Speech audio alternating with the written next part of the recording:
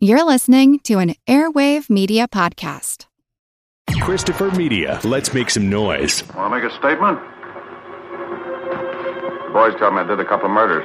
Anything in it? I think you better let me have it. Bring in your book.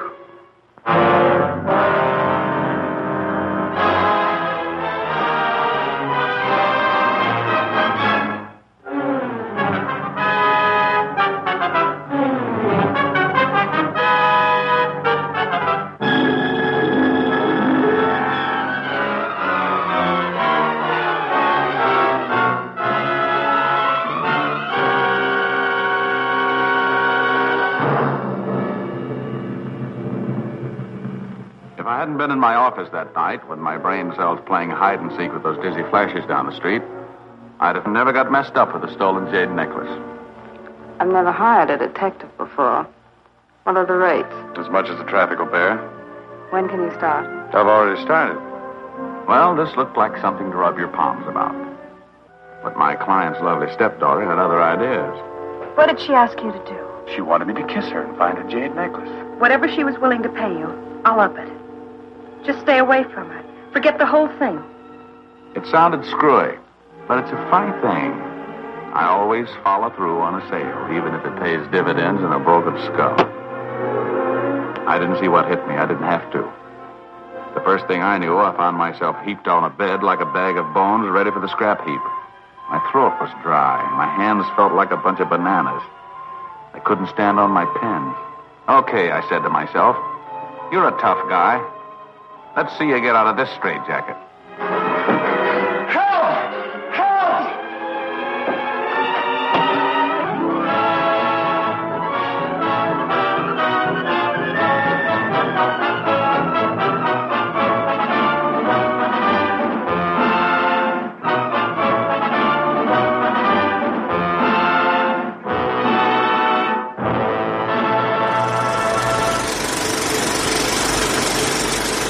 Welcome to the Projection Booth. I'm your host, Mike White. Joining me is Mr. Eric Cohen.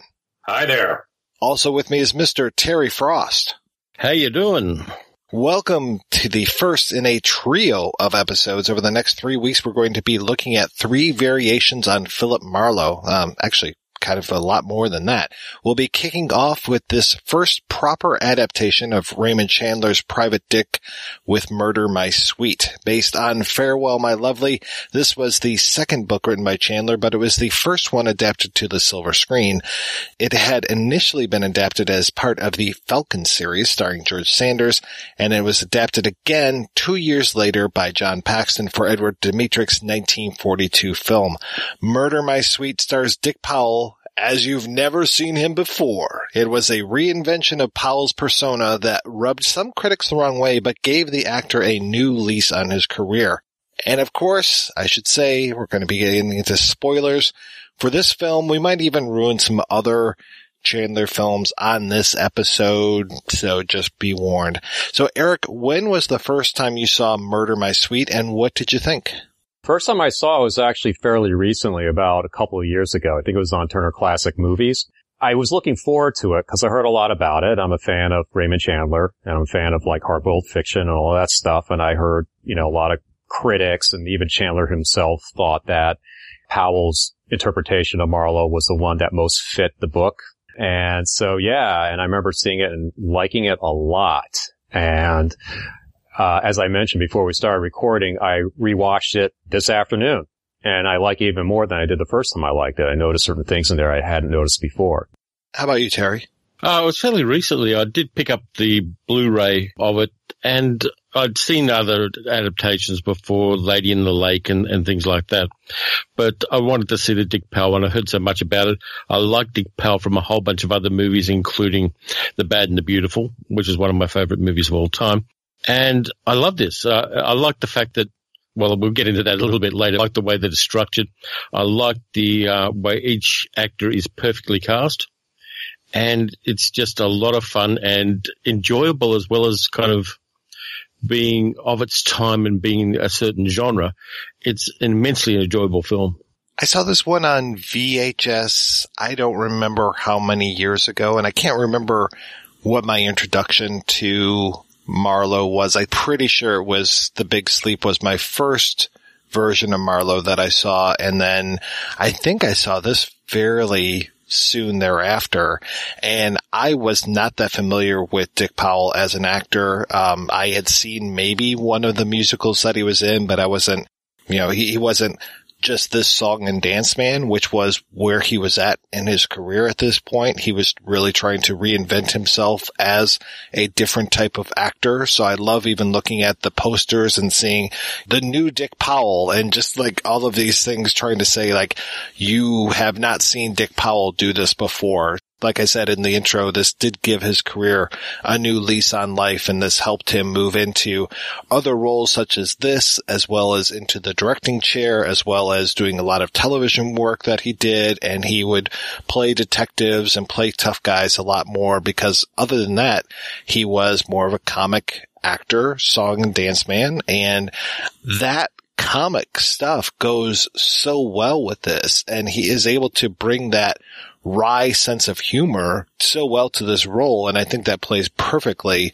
with this. I know some people had a problem back then and maybe even today as far as his acting in this, but I had no issues with it, and I find him to be kind of delightful in this. And to your point, Terry, so many of the actors are pitch perfect, especially Mike Mazurski as Moose Malloy. He is probably one of my favorite things about this movie. He's fantastic in it. There are a couple of little bits of business that he does. There's a thing where Marlowe has a gun on his desk and Moose walks in and he brushes the gun aside like it's a piece of paper. It's just not relevant to him. He's implacable. And there's another bit where a bartender puts his hand on Moose's shoulder and Moose just brushes him off like he's a leaf that's fallen off a tree or something. There's some nice little bits of kind of body acting there that gives us a lot to work with as far as understanding the character of Moose Malloy.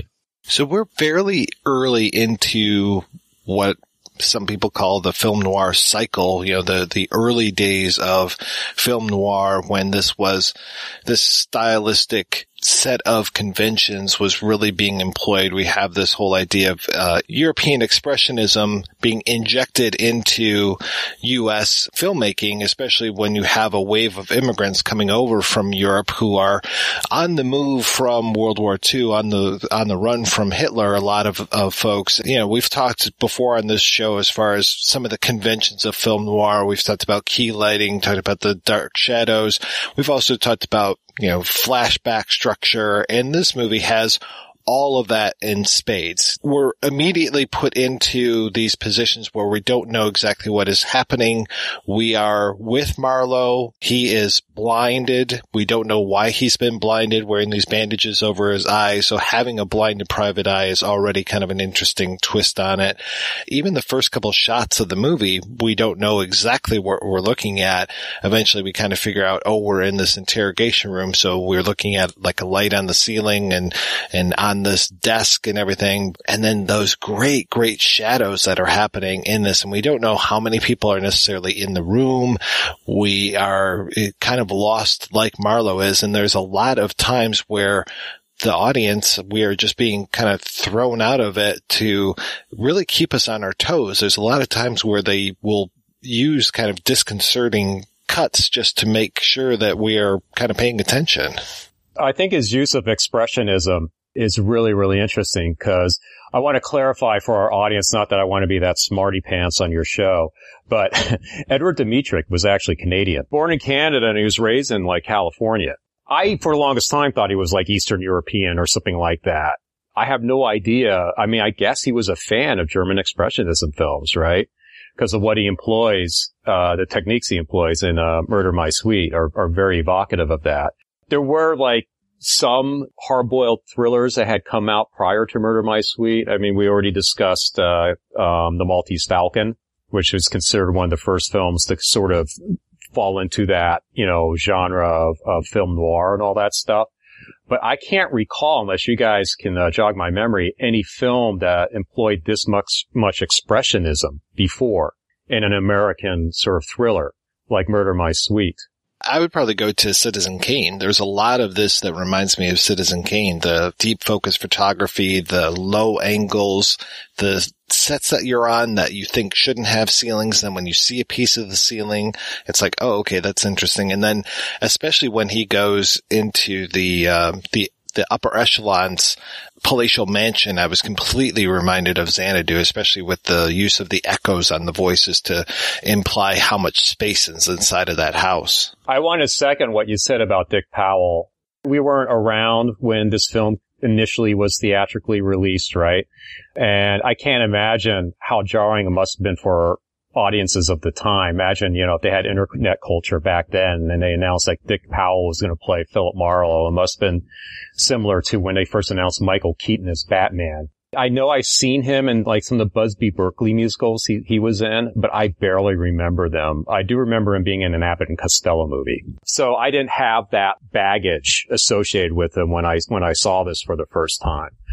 But I think he's great in it. He's really solid. It's inspired casting because you do see him sort of as an actor delving into his bag of comedic tricks, but in very subtle ways.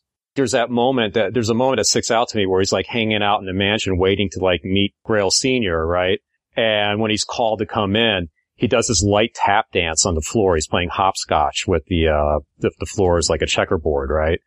Like little moments like that, which sort of come out of nowhere. They're very left field, but they're not like, oh gee, I gotta remind the audience I used to be a funny guy kind of moments. He does these little subtle kind of left field things or great character moments. Yeah, absolutely. Marlowe's the smart ass. We all know that from the books. And having Dick Powell in there, he's got a beautiful everyman look about him. He doesn't look like a kind of matinee movie star. He's not particularly tall. One of the things I've always liked about his acting is he's always been an intelligent actor. There's always been that kind of mind working behind the things. When other people are talking in this movie, you can see Marlowe thinking about what they're saying and kind of sorting out the bullshit from the truth in his mind. And Dick Powell gives us that in his acting. And I love that kind of complexity that's subtly there, but is very much a part of his portrayal of Marlowe. The one thing I really picked up on when I was watching this last night was the idea of the animal imagery that's going on. I've already mentioned Moose Malloy, and having a character named after a moose is one thing.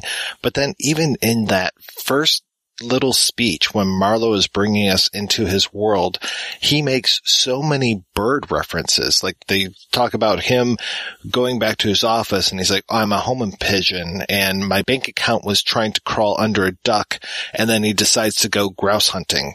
And it's just like, wow, one after another as he's setting us up into his world. And it's nice that Marlowe is a detective who's down on his luck. He is not taking cases just for the fun of it. He is really, he's kind of like that Sam Spade character that we talked about with Maltese Falcon, where he's constantly trying to get money, though it doesn't seem to be his sole driving force. He does have this kind of code of honor a little bit, though I think he would demur if you told him that he had one, but he definitely seems to have one. But he needs money. He will take money for these things, and he definitely needs a case. So when Moose shows up in that amazing shot of Marlowe looking out at his city, at Los Angeles, and then that reflection of Mazursky in the window, oh, it is so nice. And when the light is flashing from the neon outside, and we get this kind of the appearance, he's like an apparition. And that's the thing about Moose Malloy that I really appreciate, is that you never know when he's going to show up. And when he shows up, it is always completely silent. Even though Mazursky as Malloy is this huge lumbering presence, he never makes a noise when he comes on screen.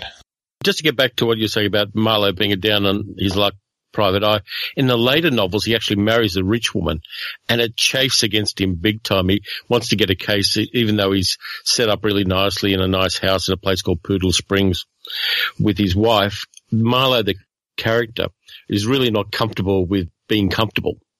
And I like that about it. I like the fact that he's unashamedly, even though he probably wouldn't admit it, working class. And I think that Dick Powell's look and Dick Powell's manner gives us a lot of that there. I was going to make a comment about the dialogue in the script. I think it's very, very clever. I don't know who the screenwriter is for this.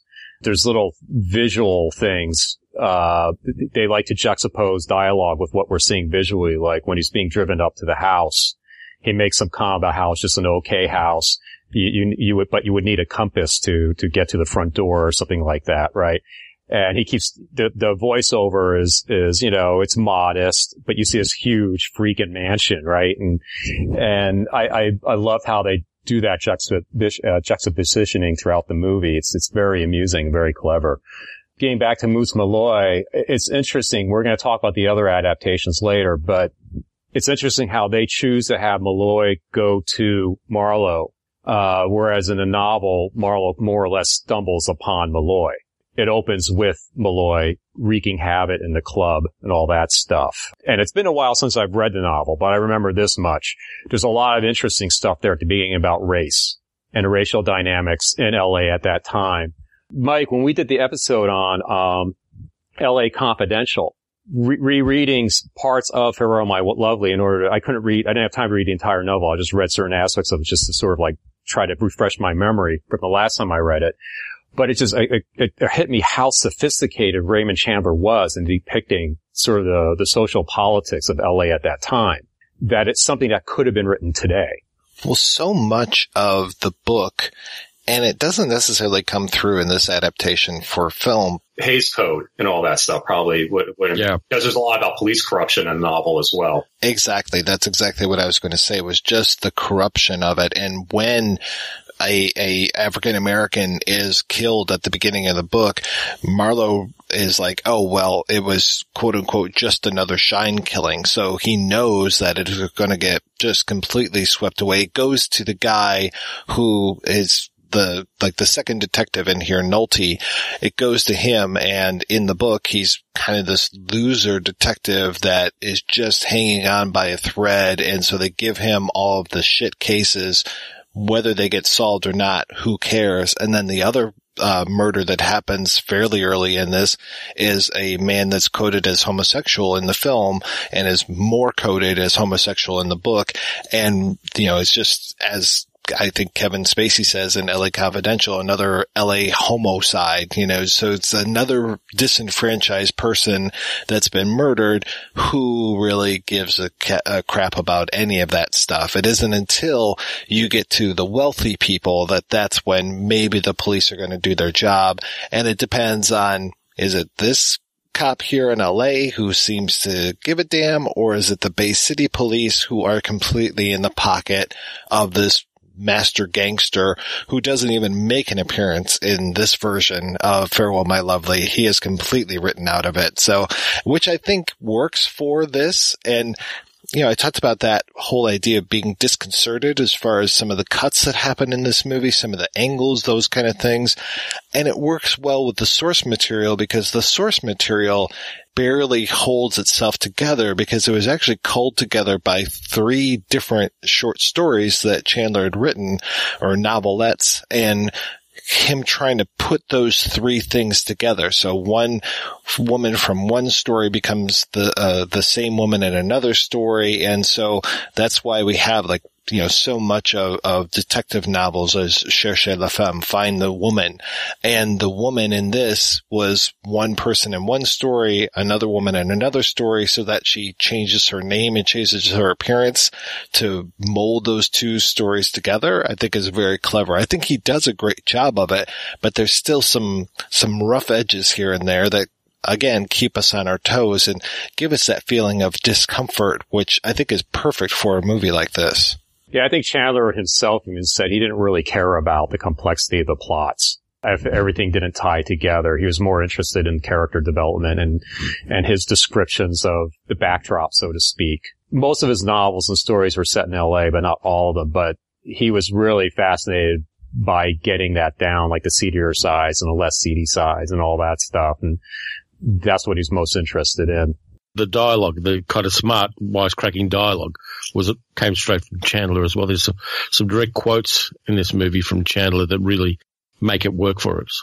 Yes, so much of that voiceover is directly from Chandler, which I think is what makes it crackle so well. By the way, it was John Baxter that did the adaptation of that, and he and Dymytrk and a lot of the folks from this movie would work on a few other films, and they kind of like just picked up and moved right onto the film Crossfire, from what I understand, after this one. So there was this continuity of some of the folks behind the scenes, which is great.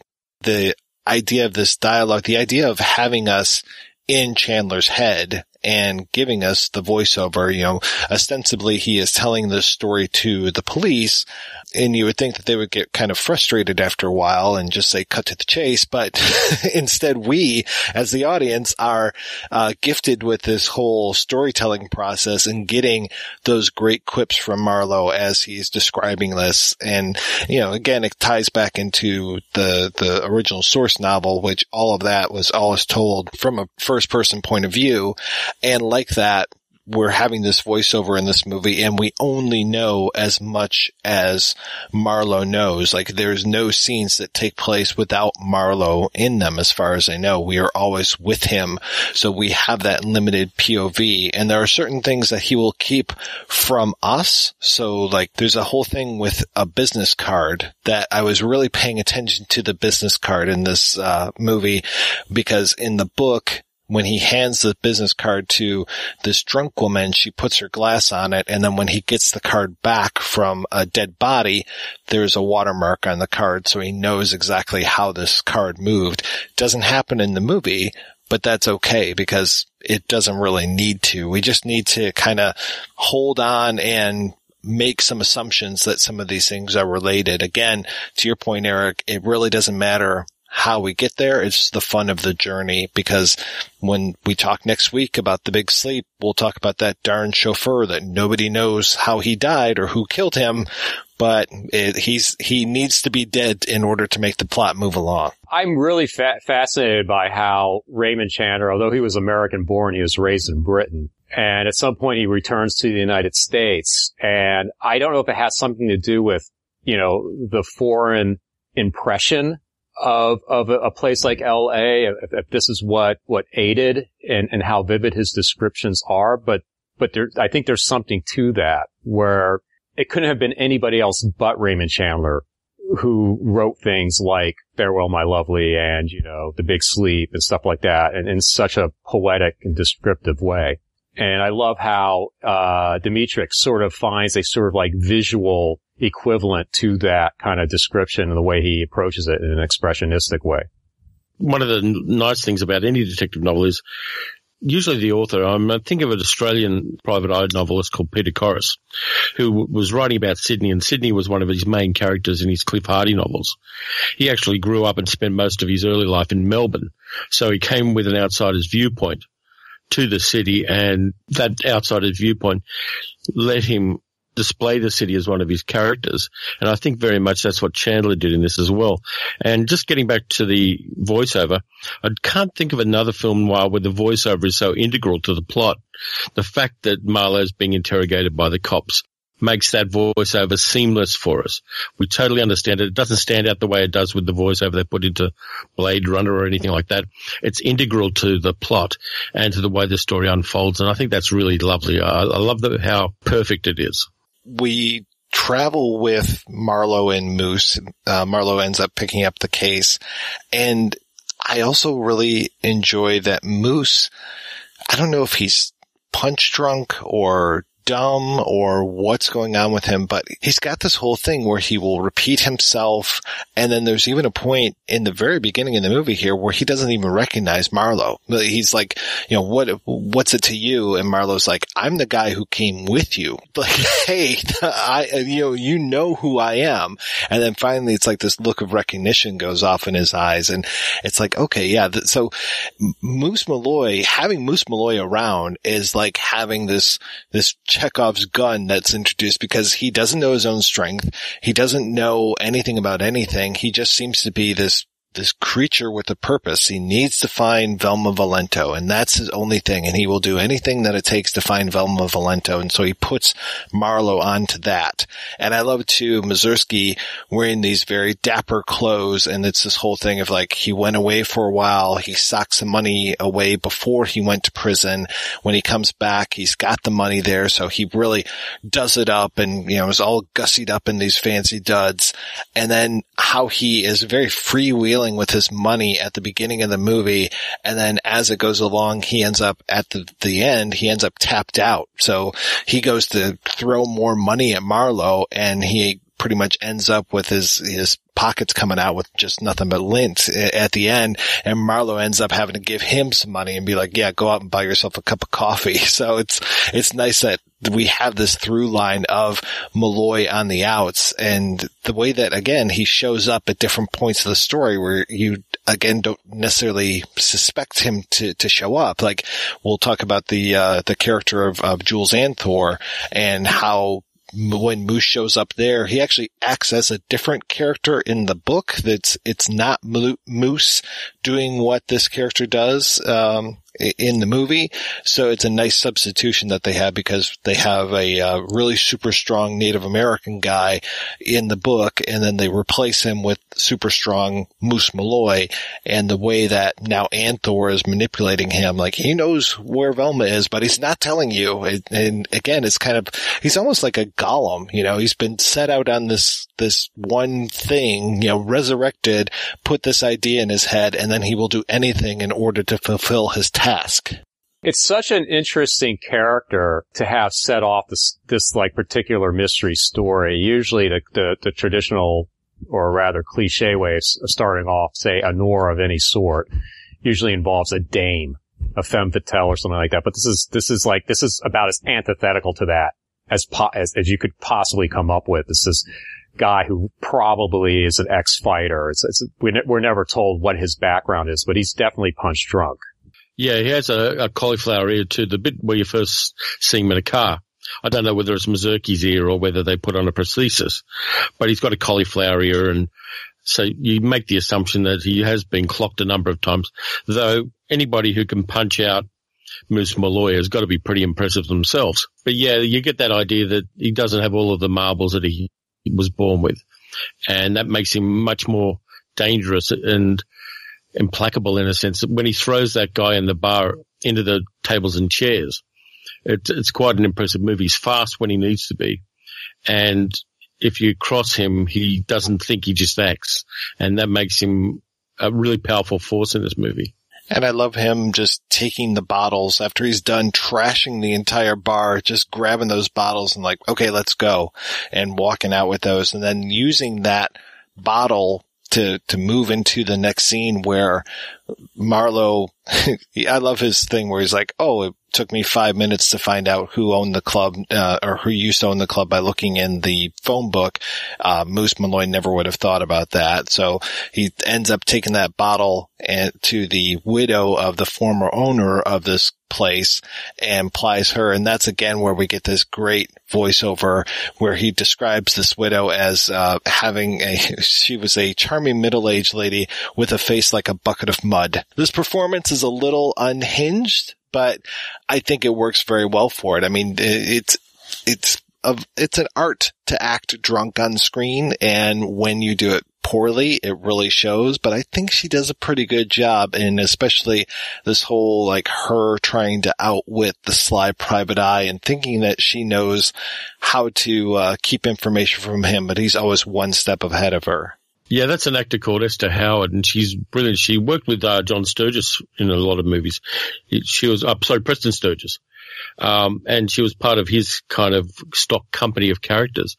And one of the nice things is she acts drunk during that scene. But as Marlowe finds out, she was acting drunk. The character was acting drunk. So you've got an actor playing a character who is acting drunk, which gives it that extra complexity. And I think that Howard does a great job of it. That she's, we've all met women who are down on their heels and maybe have a problem with drinking. And she carries that really nicely. And even though it's not a particularly big role, I really like the way she plays it. we're given a witty elevator man in this movie, and I was surprised that he didn't have a little bit more to do. He shows up a couple times in this, and again, he shows up to help confound us a little bit. As Marlowe is going up in the elevator man tells him that he has a client waiting for him in his office. So Marlowe assumes that it's Malloy. We assume that it's Malloy. He's asking questions. Is he drunk? All these kind of things. And then the elevator man's like, oh no, he's not drunk and he smells real nice.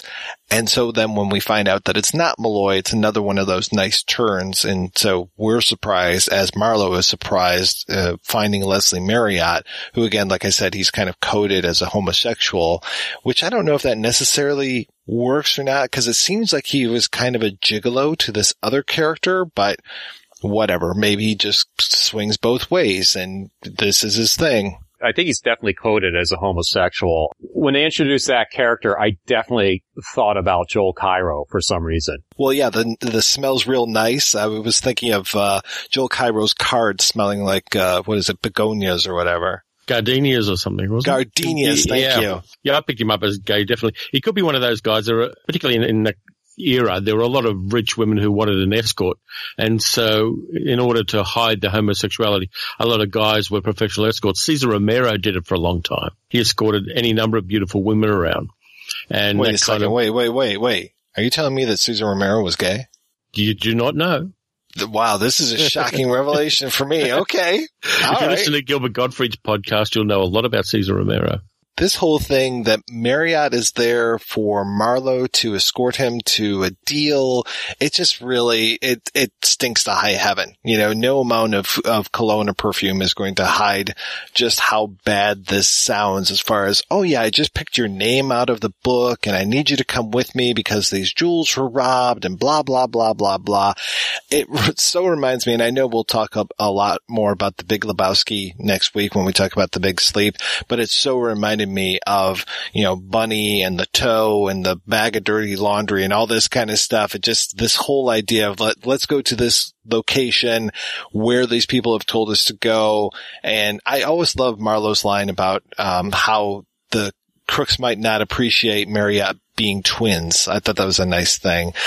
But yeah, we have this whole secretive rendezvous where they go up to a secluded area and Marriott ends up being killed and then Marlowe ends up being sapped. And this is the first of 3 times that our hero is knocked unconscious. So it's one of these great things where, I was talking about, being disconcerted in this movie. Even though we have Marlowe as our narrator, there are so many times where he dips out of the story because he's been knocked unconscious or he's been pumped full of drugs, making him, even though he's our narrator and he should be reliable, he's somewhat unreliable because we don't know what state his brain is in. If he's not applying himself with alcohol, he's addled by being knocked unconscious or being, shot full of whatever they're shooting him full of in this psych ward later on. So it's kind of a nice way, again, to keep us on our toes. Yeah, that can't be good for you, getting knocked out that much. Acquired brain injuries, that's something a private eye really needs to have. Yeah.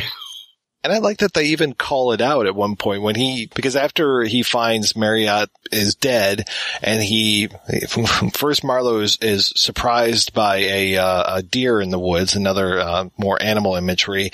After he wakes up, he finds Marriott dead and he also is surprised by this woman who's out, in the dark forest. And then he walks to the police station. In the book, he actually gets a ride from this woman and gets taken to the police station.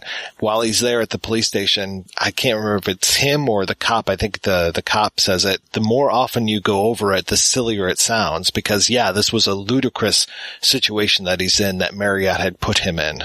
Yeah, in the book, they expand her character for the movie. Right? Because in the book, she shows up at the beginning, takes Marlowe back to his office. She's not the same character she is in the movie, and then she kind of disappears in the book after that, if I recall.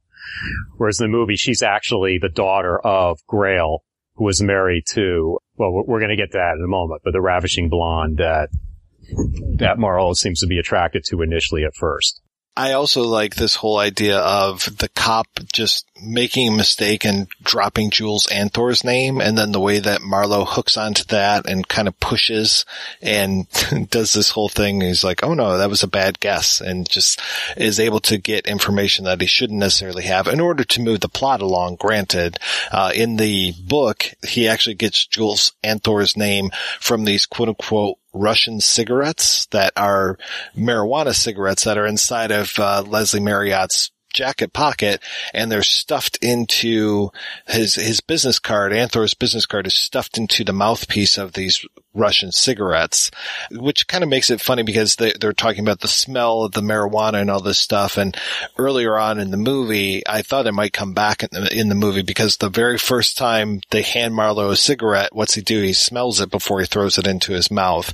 I guess he was just checking the tobacco rather than checking to see if it was a joint or anything. But yeah, that was, again, the decadence of Leslie Marriott coming out here as far as him having these marijuana cigarettes. And there's also, and I'll talk a lot about Orientalism, it's inside of this case that has a Oriental design on it. And so that was removed from this movie, so there isn't the threat of Orientalism in here, but it's definitely in the book. And in the Falcon movie as well, there's a lot more of it in the previous version of this story. I was curious if we're supposed to take the Grail name. It's, I'm always all about names, and this whole idea of the Grail, and they describe, Marlowe as being this knight errant, and I'm always like, was he supposed to be finding the Holy Grail, or am I just reading way too much into it?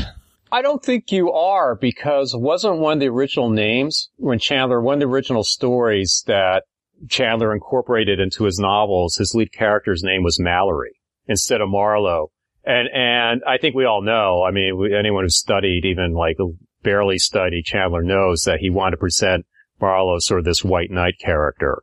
Yeah, a flawed white knight, kind of in the same way that Paladin is in Have Gun Will Travel. I mean, there's a kind of theme going through American literature and American TV and movies of the kind of flawed knight. And he's definitely a part of that. And speaking back to the Orientalism, then just the name Jules Anthor has a kind of Egyptian feel about it. And so there's that kind of, not being a kind of white Anglo-Saxon American in some of these characters. So you get that kind of exoticism, which makes them, in the code of the movie, untrustworthy. And Anthor is definitely that. I love Otto Kruger in this movie. He's malevolent without being over the top about it. So we have our elevator man now the next day when Marlowe is recovered, telling us that business is getting better and prettier, and that's where we're reintroduced to Anne Grail, the woman that surprised him after he found Marriott's body, but she's dolled up now like a reporter. So again, our intrepid detective isn't necessarily the best at detecting. Not to say that he's a bad person or anything, but he takes forever to recognize the woman that he saw just briefly after he'd been conked on the head, granted, is now this woman that's playing this reporter, and then also is the woman that we'll see again as being the daughter of the man whose jade necklace was stolen, and that was the whole thing that put us on this path with Marriott. So again, we've kind of moved now into the second story as far as this goes. Like Velma, even though she's there, the whole idea of like Moose needs to find Velma. Now we're into this whole jewel heist kind of thing. So we have this very tentative flow into this thing. And now we get to move into that palatial house that we were talking about earlier, which I said, kind of has shades of Xanadu. And that's where we're introduced to Claire Trevor as Helen Grail, who, spoilers, I'm glad I said spoilers before, is actually Velma Valento. Claire Trevor, the way she's introduced is fantastic. Just, she's this dame with those amazing gams. I'm trying my best to use the patois. And just they focus on her legs so much. She is so much younger than her husband. And again, I was thinking a lot about the Big Lebowski as far as, the Tara Reid character in the Big Lebowski compared to older Lebowski. And then even, the love interest is actually the stepdaughter of the Helen Grail character, as much as you can say Maud Lebowski is the love interest, but here we have Anne Grail, the one we were talking about, is the stepdaughter of Helen Grail, and then this sets up this whole great rivalry between the daughter and the mother, and there probably already was a rivalry going on there because the father married so much younger, but we really get this when Marlowe is introduced, so that when Helen is going now after Marlowe, it's making Anne more and more jealous because she is falling for him at the same time, and Helen is just doing it in order to get what she wants. And to think of Helen, and I'm trying my best to make sure I'm keeping these two women separate, thinking of Helen as being this kind of ultimate femme fatale, because everyone that she is involved with is pretty much dead by the end of the movie, other than Marlowe, because everyone else, every other man, I should say, that was in her life has problems by the end of the film. Yeah, she reminded me a bit about another character in another film noir, a movie called Decoy. Yeah, and the femme fatale in Decoy is a monster in a lot of ways. Everybody was just a means for her to get her money. Jean Gilly played the character in Decoy, and she's very much like that. We don't, particularly in the 1940s, they didn't expect women to be ambitious and forthright and murderous to get what they want. The character's name was Margot Shelby in Decoy, by the way. In this one, Mrs. Grail is definitely that. She's full on, she's determined, but she sits in the background and lets the men mess each other up to a certain extent before she comes in and does what she needs to do to get what she wants. Her introduction reminded me a lot of the introduction of Barbara Stanwyck's character, Phyllis Dietrichson. Am I getting it? Dietrichson in Double Indemnity. Especially when they focus not just on her legs, but her ankles. And I was like expecting to see like an ankle necklace, just like in Double Indemnity. It's not there, but I thought there was some striking similarities between that. Bit of trivia. Apparently, prior to Farewell My Lovely, Dick Powell was so desperate to change his reputation as an actor and his image that he apparently really like put himself out there to get the Walter Neff role in Double Indemnity. And lost it to Fred MacMurray. Didn't Chandler work on the script for that as well? He did. What's really ironic about that is that Billy Wilder was interested in casting against type, because up to that time, Fred MacMurray was considered a light comedian. And that was like his first really dramatic role. And so he wanted to cast somebody that people would be lured into this false sense of security, that something, so this kind of character that's going to be sort of lead protagonist is going to wind up doing some pretty bad things. And Dick Powell would have been perfect for that. That's interesting because I had no history with Powell, but I had plenty of history with MacMurray watching My Three Sons growing up. So when I first saw Double Indemnity, that was a shocker to me. Like, oh my God, he's playing such a dick in this. Also, those really bad Disney movies that Fred MacMurray did, like Flubber and things like that. I got forced to watch those when I was a kid going to Saturday matinees, and I never liked one of them. And Fred MacMurray, I didn't watch My Three Sons for that reason, because Fred MacMurray was in all of those shitty Disney movies. And I never liked him in those, and I never liked him in My Three Sons, but I liked him in Double Indemnity because he's such a sap. And to further connect further connecting the thread, so to speak, later on, Edward Dymytrk made The K Mutiny, which also co-starred Fred MacMurray, and he was kind of a dick in that too. Yeah, and you think that he's doing so much righteous stuff, and then when Jose Ferrer comes in and tells them off, it's just like, whoa, you guys feel like you're about 2 feet tall now, don't you? That was one of the first times in movies watching The K Mutiny where I saw that reverse, where the characters weren't what I thought they were, even though they were presented as that. And then somebody comes in from left field and knocks my perception of them in a hat, and it just spun me out when I first saw it. So I guess there is Orientalism in this, and I was forgetting about that because at the club that they go to, there's this woman who's dressed up, and it's almost like this kind of tie outfit that she's wearing, and I thought for sure we would get like our requisite song and dance number, because those were kind of part and parcel of a lot of movies at this time. It's like, if you're going to see a movie, you need to see, maybe even a comedy bit and a song and a dance and all this kind of stuff. But luckily we avoid that a little bit. We'll get that next week when we talk about The Big Sleep, but we don't get that necessarily in here. Especially with Dick Powell, right? Especially with Dick Powell in exactly. your movie. I wonder if he expressly stipulated that, like, please, no song and dance numbers. I don't get to sing The Girl in the Police Gazette in this one. We have this whole interesting thing where there's where Anne Grail shows up at this. Like, he comes there with Helen Grail.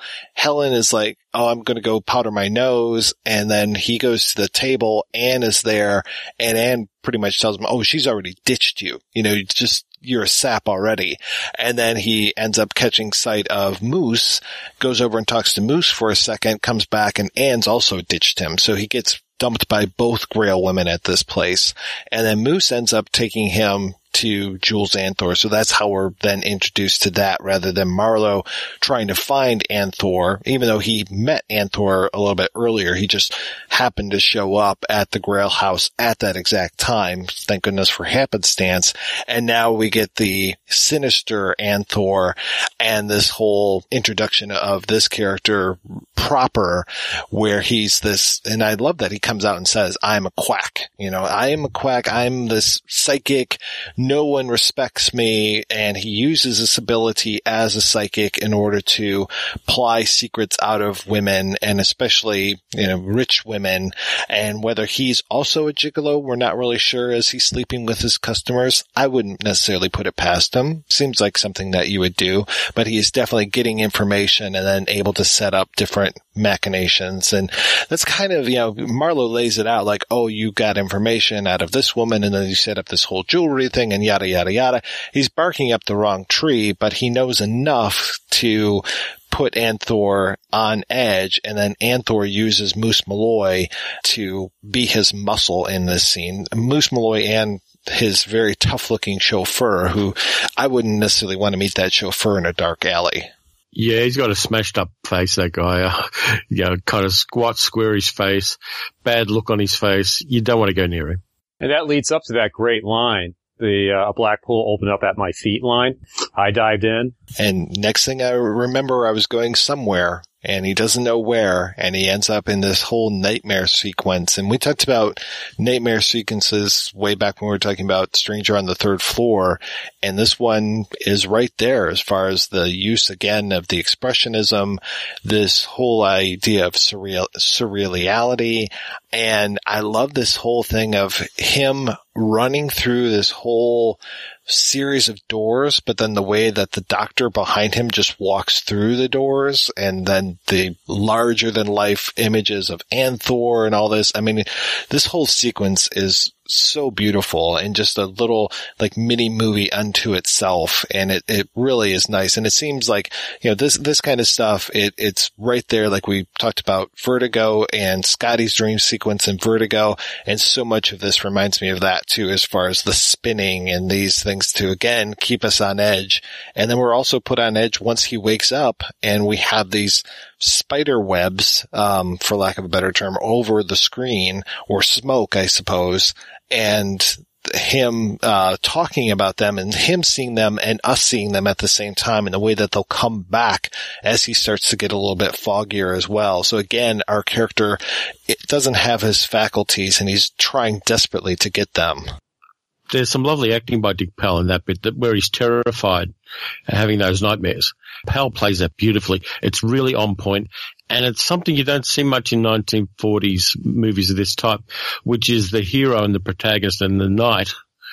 It's really showing a vulnerable side. You never see that in these films. And in this one you do. You see that fear, you see that total terror, and you see him totally out of control. He's been a smart-ass private eye up to this point, but he's a man being driven mad by drugs at this point, and it works, and Dick Powell plays it beautifully. Yeah, he does this thing too, which is a really cool, like, actor thing, where he does this thing with his throat. He's not quite coughing. It's like this hacking kind of thing going on, and he maintains it for a couple of scenes after that. And you get the sense that this guy is sick. It's not like, yeah, and dehydrated. It's not like Hollywood movie actor plays beaten up kind of thing. It's like you really believe this guy is like on something and dehydrated and just completely discombobulated. And that he's had the life nearly choked out of him by Moose Malloy. It's one of the best sequences in film noir for me, up till, say, something like Vertigo and all of the fancy stuff Hitchcock did with that. It really does amp up what's at stake for Marlowe in the movie. There are a whole bunch of people wanting this jade necklace and all the rest of it. But for Marlowe, it's like an existential threat right at that point, and they make it threatening. And that's how we're introduced to this character of Dr. Sonderborg, and that exchange between Marlowe and Sonderborg once Marlowe wakes up, I think is fantastic, in the way that he will start to fade out, and he just seems so desperate to keep himself awake and aware, and the control that he's trying to exert over Sonderborg is great. There's this whole thing in the book where Sonderborg's got a buzzer at the corner of his desk, and Marlowe's got a blackjack, and he will try to sap the guy's arm just to keep his hand away from that. And yeah, it's great. That sequence in the book is fantastic as well. I mean, and they do such a good job. Dymytrk does such a great job of bringing that sequence to life. You know, it's tough to show someone that's been pumped full of who knows what, but they do a great job of bringing that nightmare from the page onto the screen in a brilliant way. And again, Chandler does a great job in the book using words to describe all of this stuff, and especially those moments afterwards. And after he makes his way out of the office from Sonderborg, in the book, he goes down and he actually finds Moose Malloy has been hid out in this place, in the sanatorium. It's a refugee place, a safe house for criminals, and sees Malloy there. And that's the first time he sees Malloy again in the novel from way early on. So having him show up before that and choking Marlowe and being this patsy for Anthor is a very nice way of doing it, and I think that works well in the movie. And then having him also just show up out of nowhere outside of Sonderborg's sanatorium works well too. And then I love it when he helps Marlowe out, puts him in a cab, has the cab driver drive him even though the cab driver's already got another fare. And then when Marlowe realizes, oh my God, Moose's brain is working now, it puts this whole fear into him, which is a really great moment. And then he goes over to Anne's house, Marlowe does, and then he has this moment there. And it's interesting because we're kind of starting to move away from the book a little bit more, but this whole idea of him going to Anne's after that is in the book, but he more or less just is the sanitarium. Very lucky for him is about 2 blocks away from her house, so he just manages to walk there. So coincidence, right? And the interesting thing too is Marlowe's still vulnerable at this point. He needs a sanctuary, and he needs a place where he knows people aren't going to find him. And the fact that he goes to Anne's house underlines the attraction between them, which I think is a kind of a nice thing. And the fact that she's at first reluctant, but eventually makes him eggs and coffee and all of that kind of stuff, all the important things in life, kind of works. It's not quite a meet cute, but it's a reunion cute in some ways. And I really like that part of the film.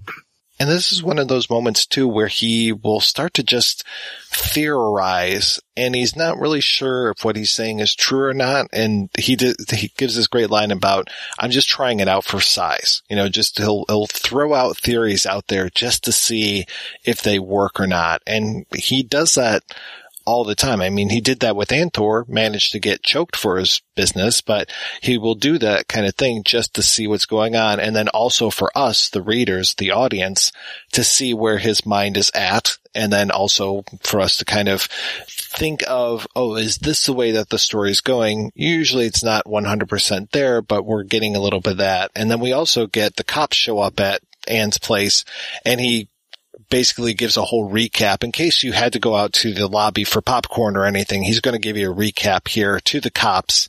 And so now we have Randall back in the movie.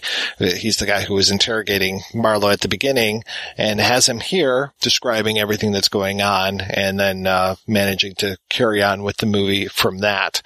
And really, it's fairly soon hereafter, after he meets with Anne's father and is talking about, oh yeah, when you see an older man with a younger woman, and you know, I had dreams of her actually marrying me for me and not for my money, and yada yada. Right around that's when we just go completely off book, and the entire third act of the film is not contained in Chandler's novel, strictly, but I think that it works very well. It really helps tie up some of these loose ends.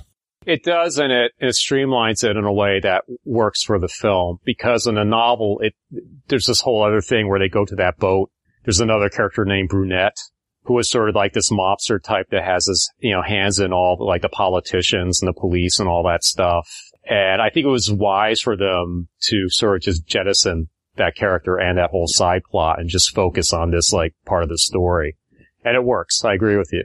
You've got to get to the climax fairly soon, because a lot of the movie's taken up before that point, and then it accelerates. The pace of it accelerates at this point. I kind of like the way that they did drift off the book. The book is the engine, of course, of the story, but they decided from a cinematic point of view that they needed to cut away some characters, get to the point, give us a bit more of the motivations, particularly of Helen Grail. And also, of Mr. Grail. I mean, just having a little more of his, character leads up to the climax nicely, and we understand why he does certain things that he does at that point. Yeah, if anything, we kind of lead to one of the, what would they call them, the English cozies, where everyone is there in the drawing room together, and that's kind of how it ends. Like, we find out that Amthor has been snapped in the way that they put it, and basically broken by Moose Malloy.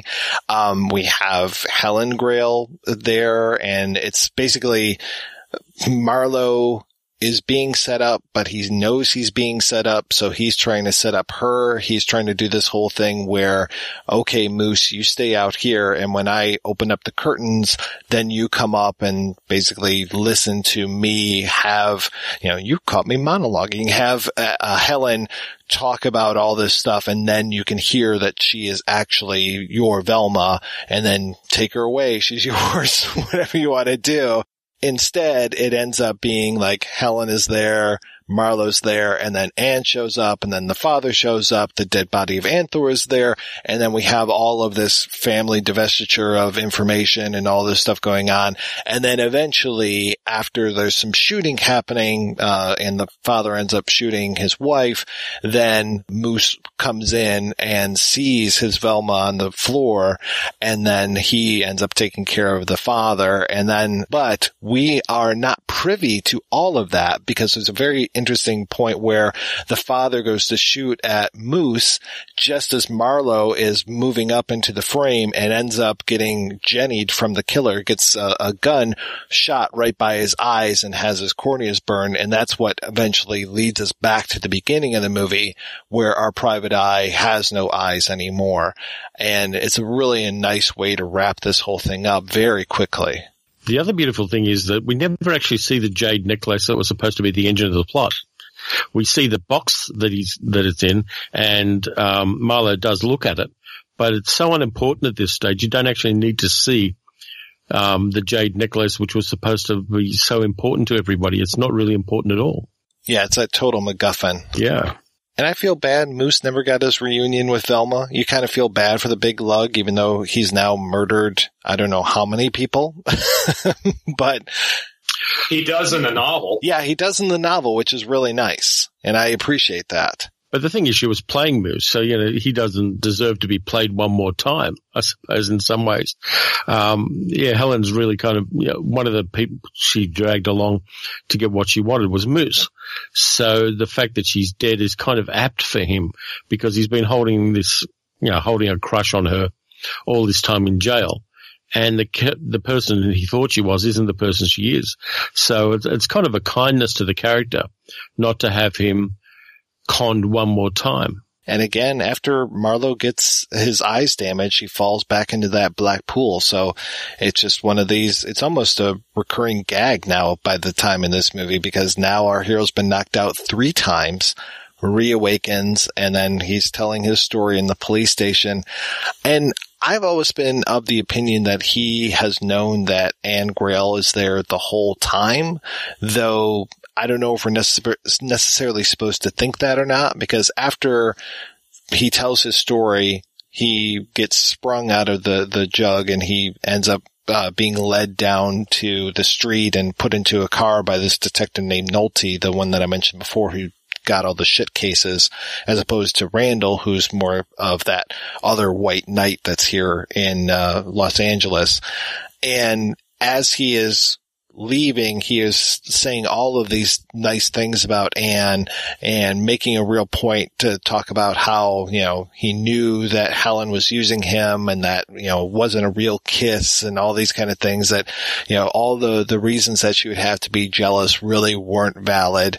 And I'm just like, yeah, he pretty much must know that she's there the whole time. And it isn't until Nolte puts Marlowe into a car, and then Anne takes the place of Nolte, and at one point she brushes against Marlowe, and then for sure we're supposed to know that they are in this car together. And we end up with some homosexual bashing, but no, it's not necessarily gay bashing. It's a homosexual joke. Ha ha ha. It was 1944. What are you gonna do?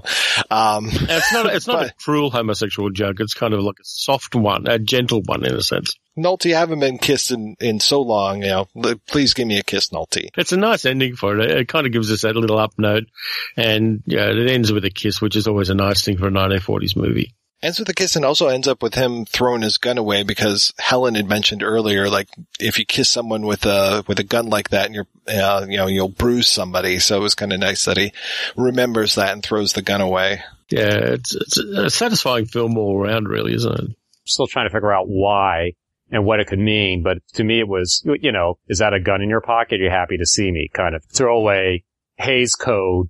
Let's hide what's really going on here kind of thing. And I'm not sure. I mean, rewatching it today, I would like to think Marlowe knows and had been there the entire time from the interrogation through the elevator going all the way outside. And that's why he's saying all those things. Cause he throws out these like comments like, she's got a great body, but her face is okay. There's no question that he knew, because you're not going to do that kind of thing just if there are cops around, and particularly cops who haven't treated you wonderfully throughout the film. You're not really going to confide in them quite that much as a normal part of it. Yeah, she had a face like a Sunday school picnic. You know what I mean, Nolte? Yeah, the one thing that I regret that this movie cuts is that amazing line that everybody quotes when they talk about Chandler and his fantastic use of metaphor when he talks about how Moose Malloy was as inconspicuous as a tarantula on a piece of angel food cake. And it's just like, oh yeah, that's such a nice thing. But unfortunately, he meets him in different circumstances, doesn't meet him on the street on Central Avenue. So he doesn't have a chance to use that, I suppose. In terms of adapting a novel that is so well known, I mean, adapting the work from a writer who's so well known for his descriptive passages, I think that this film does a really good job of coming up with visual equivalents, and we get enough of that descriptions through the dialogue. So I was okay with some of the stuff that was, because I mean, almost everything Chandler writes is just magic, right? Yeah, I think the movie should have been renamed The Black Pool, though. That would have been a good name for it. I would have got it mixed up with that David Tennant thing, though, I think. Which David Tennant thing? Black Pool. Well, yeah, we didn't mention this whole idea of the book being called Farewell, My Lovely. And I read conflicting reports as to whether it was ever released as Farewell, My Lovely or not. I heard that it was, but then people are getting confused. But then I've also read it was never released as that because we knew people would get confused or thought people would get confused because we needed to put a harsher title on this, put the word murder in there, and then people will know that this is not another Dick Powell musical. Yeah, I've heard that too. I kind of like the title because you've got the murder in there, but you've also got the romance as well. So it's like Murder, My Sweet. It kind of works from both sides of things. Yeah, I think it's almost a perfect title apart from The Black Pool, which is my favorite. So we're going to take a break and play an interview with Tom Williams, the author of A Mysterious Something in the Light, The Life of Raymond Chandler. And we'll be back with that right after these brief words. There are movie podcasts where very serious people talk about very serious things, analyzing them like true professional critics in a very serious way. There are also podcasts where drunk or high young'uns talk excitedly over each other about the latest pop culture stuff, dropping references and opinions like they were drugged up skunks. But what if you want both? What about if you want a movie review podcast and website that has a sense of humor, mad songs, and weird guests, but also reviews movies with a passion and reference not seen since Mrs. Penelope Thigh public access movie Rama show just out of Duluth in 1987? Well, now you can. At no extra cost and with no unnecessary vowel misplacement, it's the After Movie Diner podcast. Available on Blog Talk Radio, iTunes, Stitcher, and aftermoviediner.com. As sponsored by Titty Headlines, Movie Sanctuary, and Facial Massage. Please take exit 37 off I-98 and ask for Terrence. It's not easy having a good time. And it's not cheap either.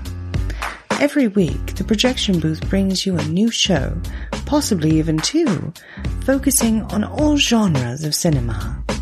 If you've sat through the 7-hour Conan episode, the 6-hour Star Wars episode, or even the hour-long Superbman episode, you know that Mike and his co-host put forth a lot of work into researching the movies, tracking down the interview subjects, and putting together one of the best podcasts on the internet. Now I'm asking you if you can repay all that hard work by giving back to the Projection Booth. The show has a Patreon fundraiser at Patreon. That's patreon.com/projection booth. You can donate as little as $1 a month. That's $12 a year. At least 50 great shows and 2 terrible ones. That's the price of 2 matinee tickets. Now isn't the Projection Booth worth it? Once again, that's patreon.com/projection booth. Donate today. It's the right thing to do.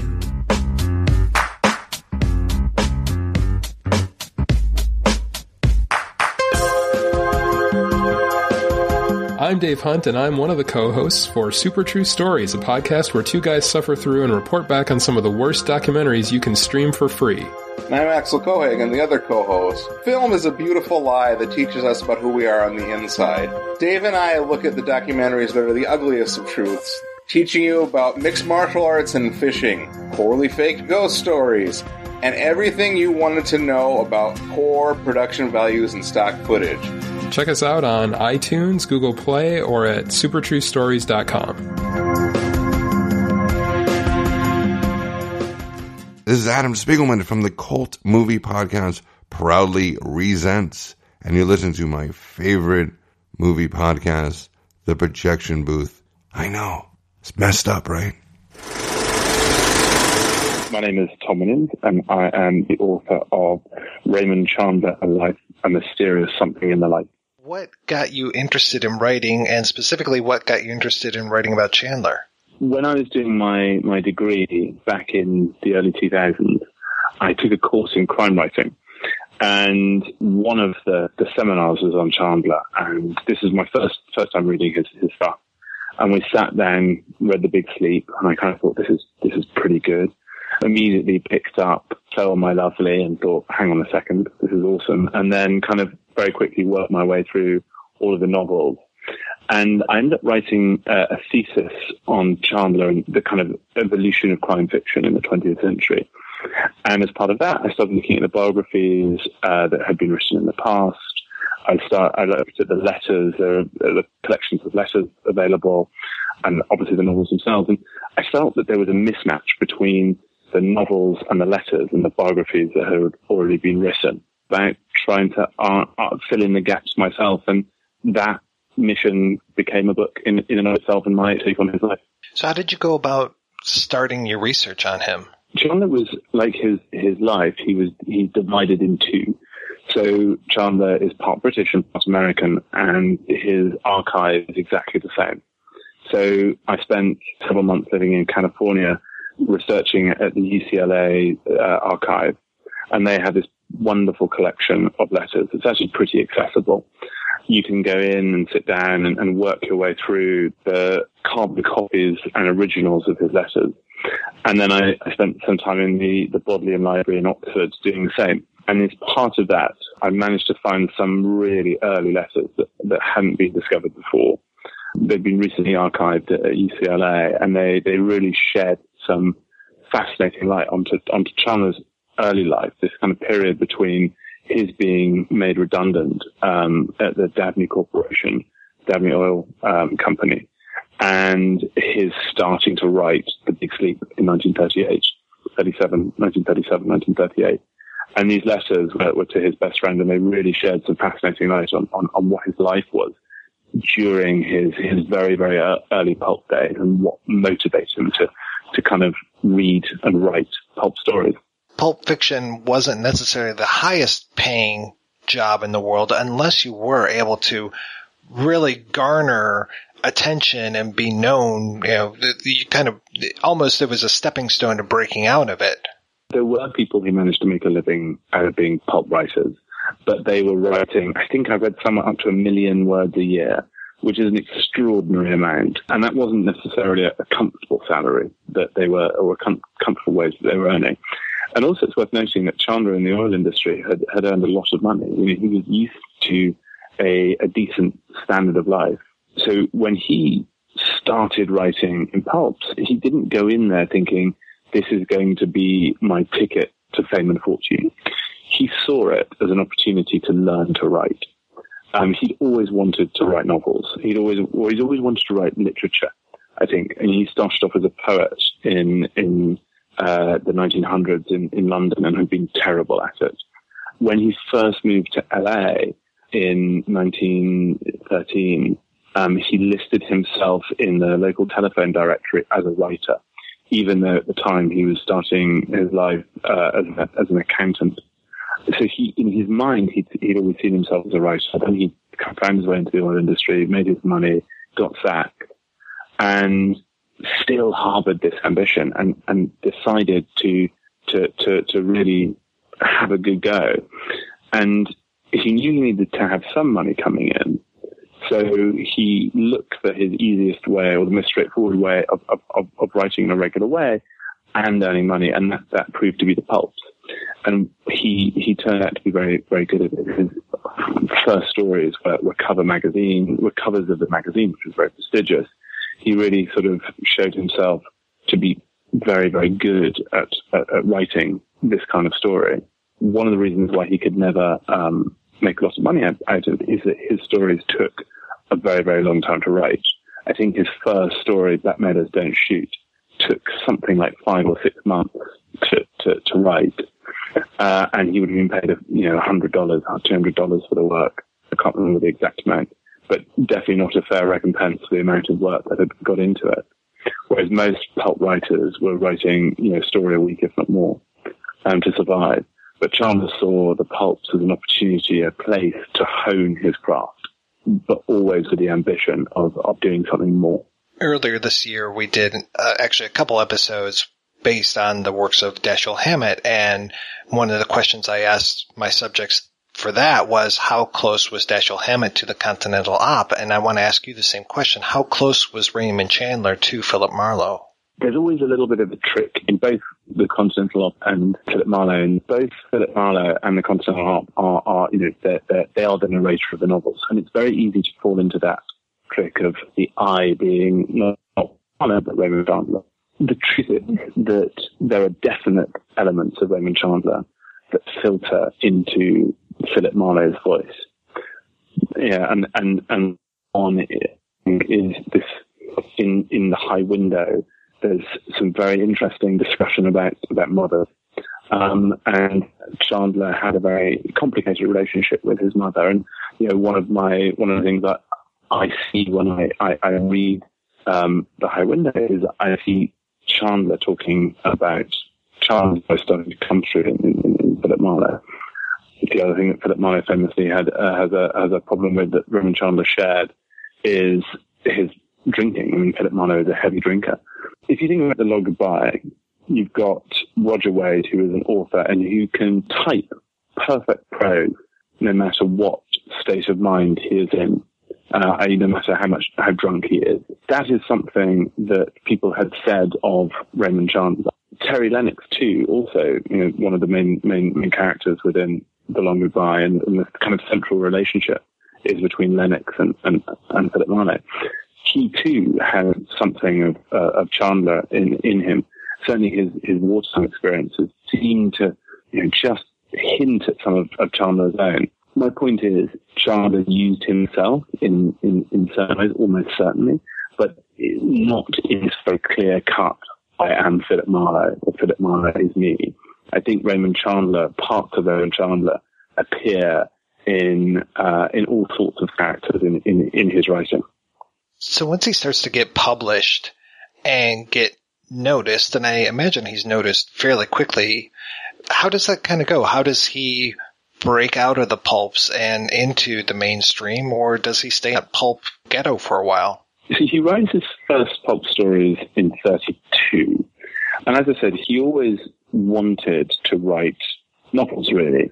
Or certainly that's where his mind was turning to, was that he wanted to write a novel. His stories got picked up very, very quickly. I mean, his first one was published straight away, and almost immediately they start becoming these cover stories. But Chandler himself decided that the easiest way to turn this kind of into a career was to do his novel by combining two of his stories together. And the two stories that Chandler chose to combine were Kill It in the Rain and The Curtain. And what this gave him is a neat skeleton onto which to hang his story.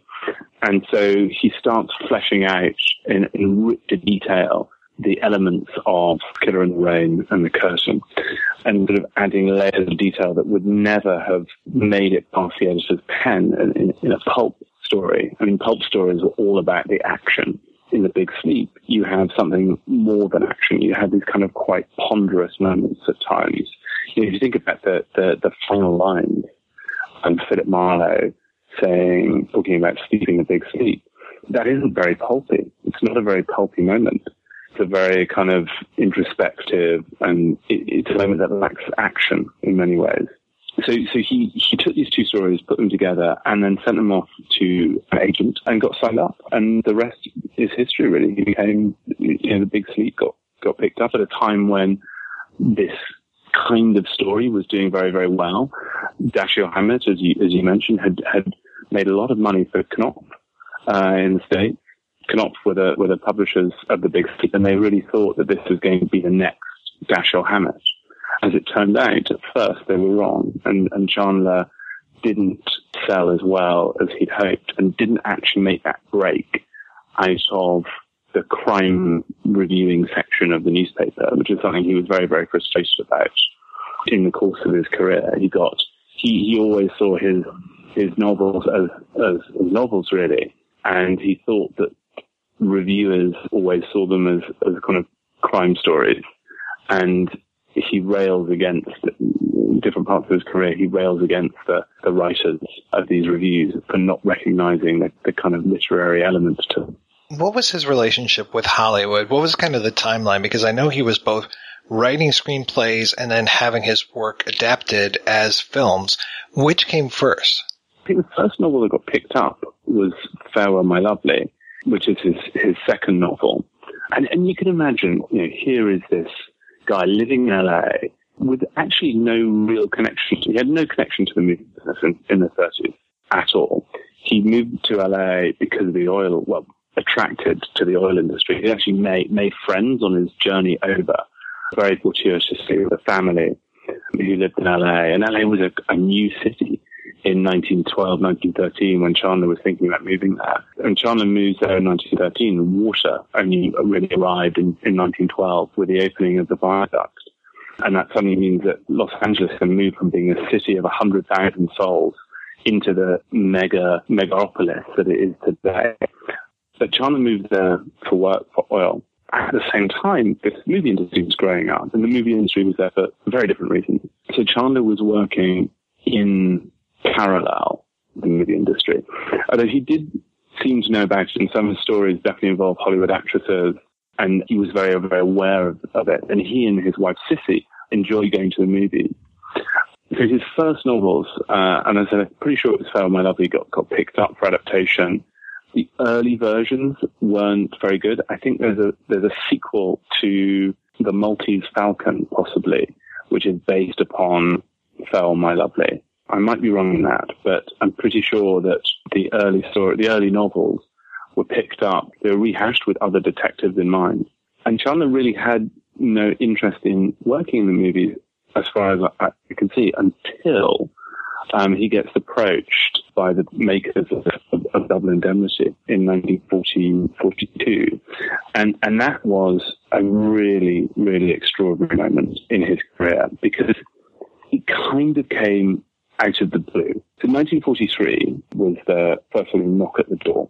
And it came because Billy Wilder and his producing partner, Joseph Sistrom, were working on Double Indemnity. And Double Indemnity was a difficult novel to adapt for the screen because it was all about sex and murder. And as I'm sure you're aware, there wasn't much display of, there was this kind of self-censorship around certain themes in Hollywood at the time, because all of these movies had to get reviewed to the Hays Code. So anyway, so Joseph Sistrom and Billy Wilder had this idea of adapting Double Indemnity for the screen. They knew that it was going to be hard because of the Hays Code, and they were looking around for writers. And it happened that Joseph Sistrom was reading one of Chandler's novels, and they thought, well, let's try this guy. And the way that it has been told, I don't think there's any reason for it not to be true, is that Joe Sistrom calls up Chandler pretty much out of the blue and said, would you be interested in doing it? And Chandler is so naive about the whole experience that he thinks he can do it, write the entire screenplay within a week, or certainly by the following week, and receive $1,000 for it. Joseph Sistrom and Billy Wilder said, no, that's not the deal we're offering. They wanted to pay $750 a week, but it would take a number of weeks to write. And so they brought Chandler in after he had turned up to their initial meeting with a quick draft of what he thought the story would be. And they explained to him how it actually worked. They gave him an office. And then together, Billy Wilder and Raymond Chandler wrote the screenplay for Double Indemnity. And of course, that has become the great noir movie and really just stands head and shoulders above, I think, almost every other noir movie of the period. When Chandler gets into writing for films, does he continue writing novels at the same time, or does that take up all of his time? In 43, by this time he'd written The Big Sleep, Farewell My Lovely, The Lady in the Lake, and The High Window. So he'd kind of done 4 of his 7 novels. So he'd kind of done the majority of his work, I guess you could say. The trouble is that to write his novels, he'd actually taken a break from drinking, or certainly significantly reduced his drinking. It's worth remembering that one of the contributing factors to his sacking from the oil industry was his heavy drinking. And he talks about, in the 30s, when he's learning to write for pulps, he talks about reducing his drinking. One of the problems with working in Hollywood in 43 was that put him in this very clubby, manly atmosphere where he could sit and drink and talk. And the impression I get from my research about Hollywood is this kind of boys' club, and you could walk in and whenever you wanted, and there was drink freely flowing and conversation to be had, and deadlines and timelines were very, very fluid. So it was an atmosphere that was not necessarily conducive to a guy with a drinking problem. So Chandler was working on movies. He had a contract with a studio, and he did basically script doctoring for a period. So after Double Indemnity, he worked on other people's scripts. Didn't particularly like this, but was in a space where he could drink quite a lot, talk quite a lot. He was viewed as this kind of father figure, man experience by some of the younger writers in the studio. And that really took up all of his time. He wasn't writing very much. If you think 1943 enters Hollywood, it wasn't until some ways of the film industry, or had harsh portraits of the film industry in it. Did he ever adapt himself, or was he only adapting the works of other people? So he had a go at adapting a version of The Lady in the Lake for MGM, and it didn't work out terribly well. As a movie writer, he was very, very high maintenance after his early successes. And I think some of the stories might be exaggerated. It's very, very difficult to tell, but I think he could be hard work. And He was working originally for Paramount, and MGM basically came to an agreement with Paramount to borrow Chandler so that he could work on that version of The Lady in the Lake. But he did a little bit of it, hated it, and escaped, basically. He did not do a particularly good job of it, by his own admission. So in answer to your question, yes, he did adapt himself, but not very effectively. What came the closest to a really good adaptation of Chandler's work? It depends on what you mean by faithful adaptation of Chandler's work. On the one hand, there was the original version of The Big Sleep, which I think is a pretty faithful, it certainly feels like it's very connected to the novel in so many ways. And Chandler does seem to have had some, maybe not input into the script, but he was certainly around when it was being made. And I think as a movie, it's a wonderful movie. There's something about Robert Altman's The Long Goodbye that stands out for me. Now, I don't think that Robert Altman's version of The Long Goodbye is a particularly faithful adaptation of the novel, but he does capture something about Philip Marlowe that I think is really, really difficult. That final moment of the movie, the decision that Philip Marlowe makes about Terry Lennox and the resulting isolation, him walking away and whistling on his own, that captures something about the real loneliness of being Philip Marlowe that I don't think other movies have captured in quite the same way. And I think that's a testament to the people who made the film, really. They saw something, that they created something that didn't necessarily, they created scenes that don't exist in the novel, and yet they capture something really essential about Philip Marlowe.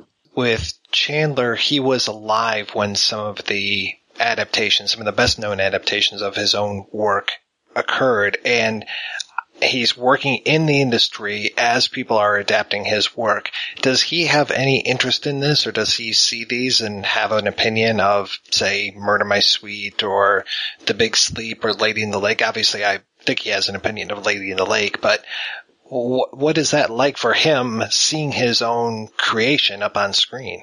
He knew enough about screenwriting.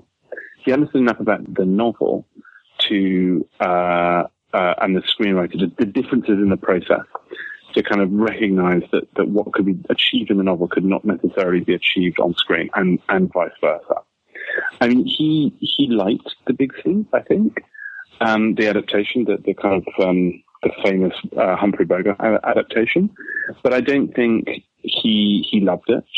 I think he kind of saw it as a decent attempt, but in general, I think his thoughts on adaptations were pretty quiet. I mean, he doesn't really talk about it in any great way. When he first saw it, there is a letter where he does talk about it, and he says, when and if you see The Big Sleep, the first half of it anyway, you will realize what can be done with this sort of story by a director with the gift of atmosphere and the requisite touch of hidden sadism. Bogart, of course, is always so much better than any other tough guy actor that he makes bums of the lads and the pals. As we say here, Bogart can be tough without a gun. But he later goes on to say, the girl who played the nymphy sister was so good she shattered Mr. McCall completely. So they cut the picture in such a way as all of her best scenes were left out except one. The result made nonsense, and Howard Hawks threatened to sue to restrain Warners from releasing the picture.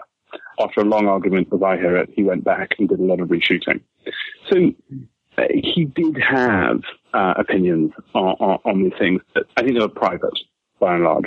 Well, he definitely wasn't that private when it came to writing about his own craft and even going out there and talking about what it's like to write the Marlowe character.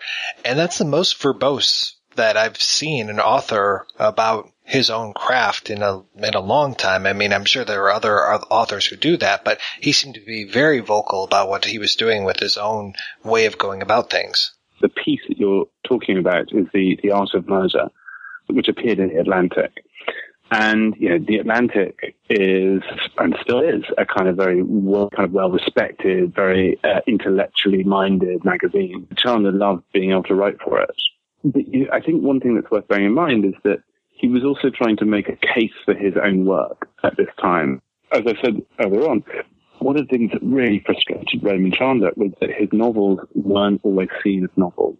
For him, they were for reviewers, much to Chandler's frustration, they were seen as crime stories. And part of the art of murder is him going, hang on a second, I put a lot of effort into and a lot of thought into how I create and craft these novels, and this is my process. And yes, you can compare me to Agatha Christie, but frankly, I'm nothing like Agatha Christie, and here are the reasons why. Yes, he was verbose, but he was also really, really trying to make a case for his type of fiction. And I think that's worth bearing in mind. He was always trying to make this case. We talked a little bit about the beginning of his relationship with Hollywood. How did that end? Not well, as you might imagine. So Chandler he got more and more demanding with his work. Famously, he wrote a movie called The Blue Dahlia.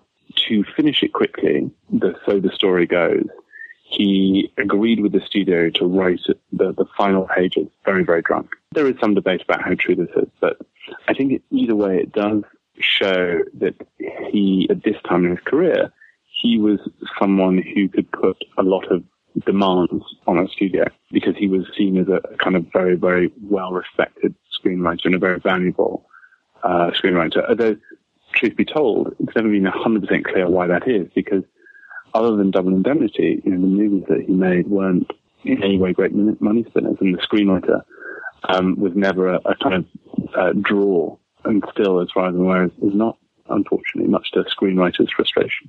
He found himself in the 50s invited to collaborate with Alfred Hitchcock, and that proved to be a very, very difficult relationship.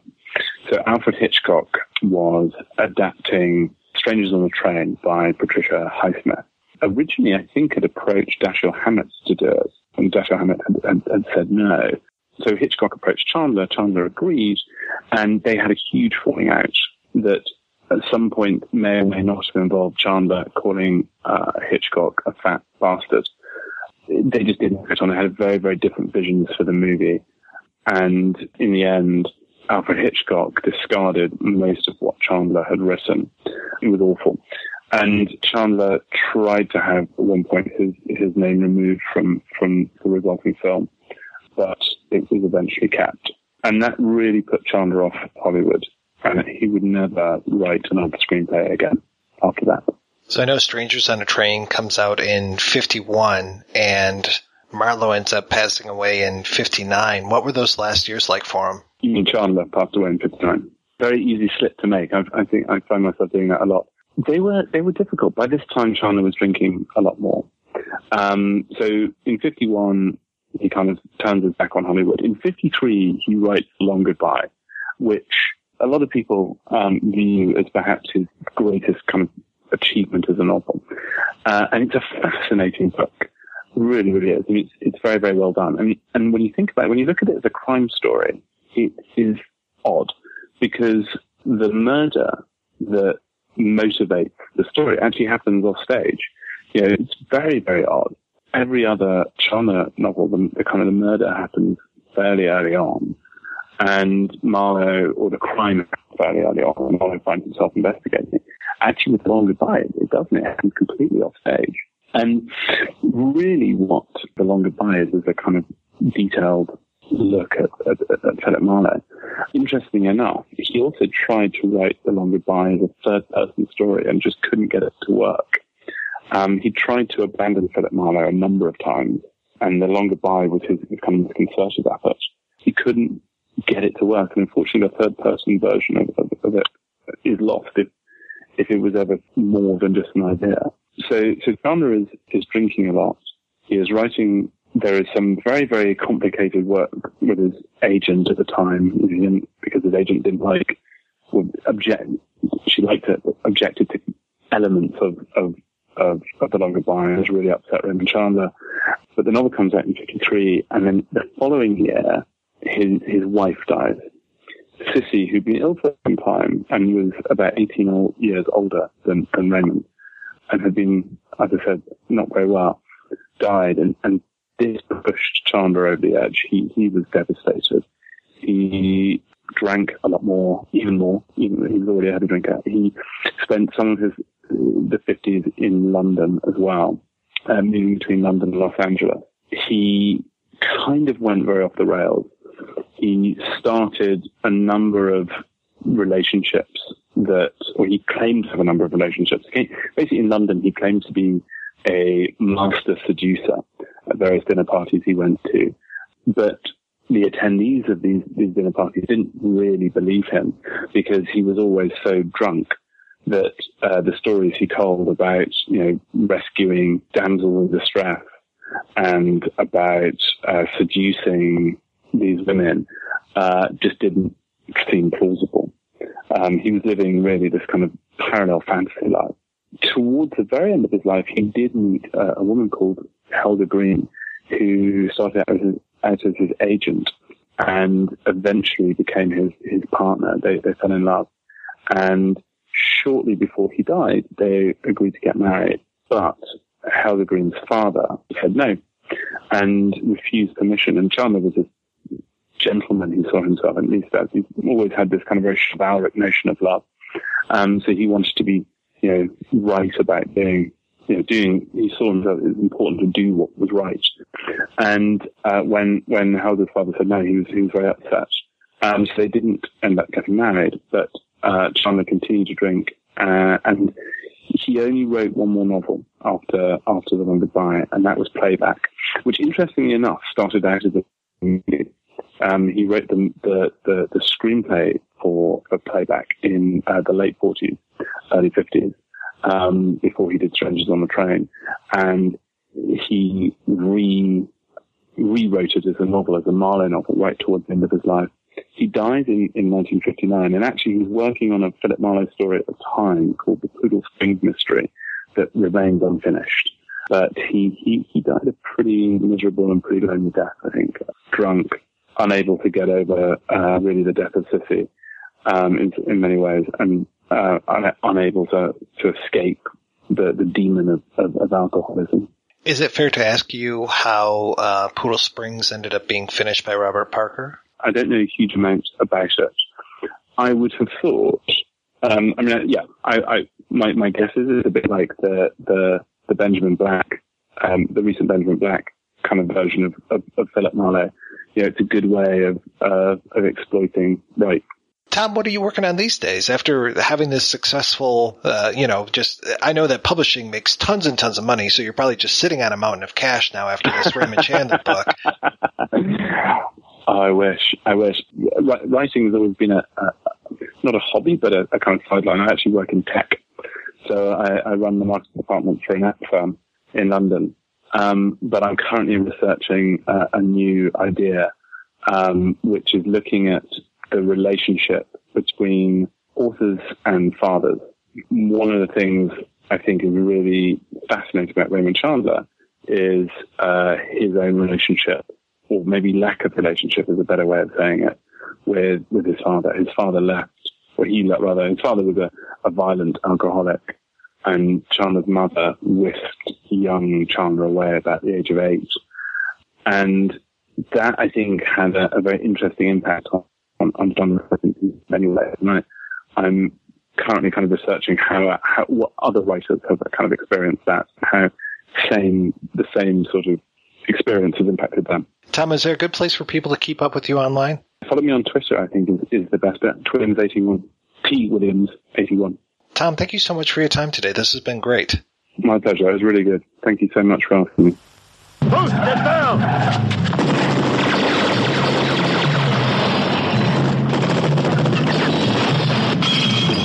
Mitchum, the last of the tough guys, meets Rampling, the hottest of the new broads, in Raymond Chandler's sizzling murder classic, Farewell, My Lovely. Your name's Phil, isn't it? Philip. What's yours? Helen, kiss me. Philip Marlowe, the most famous private eye of them all, is up to his eyeballs in murder. And he's everybody's favorite target.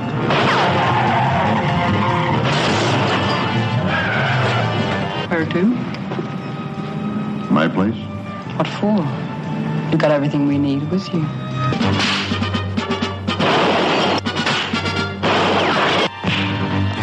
Robert Mitchum, Charlotte Rampling, in Raymond Chandler's Farewell, My Lovely.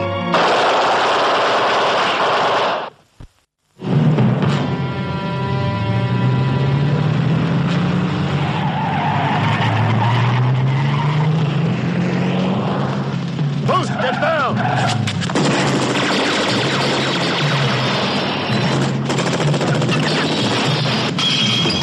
Mitchum, the last of the tough guys, meets Rampling, the hottest of the new broads, in Raymond Chandler's sizzling murder classic, Farewell, My Lovely.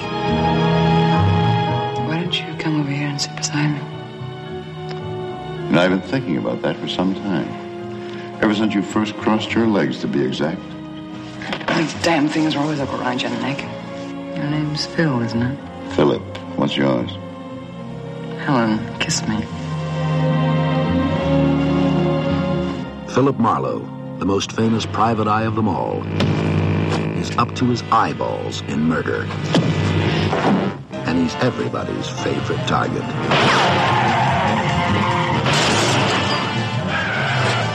Look, this is a gun. When you got a gun in your hand, people are supposed to do what you tell them to do. What I need is another drink. I need a lot of life insurance. I need a home in the country. I need a vacation. I've got a hat, a coat, and a gun. That's it. Where to? My place? What for? You got everything we need with you. Let you and me go on up, huh? Okay, but leave off carrying me, will you? I can walk by myself. I'm all grown up now. I go to the bathroom by myself and everything. Get down.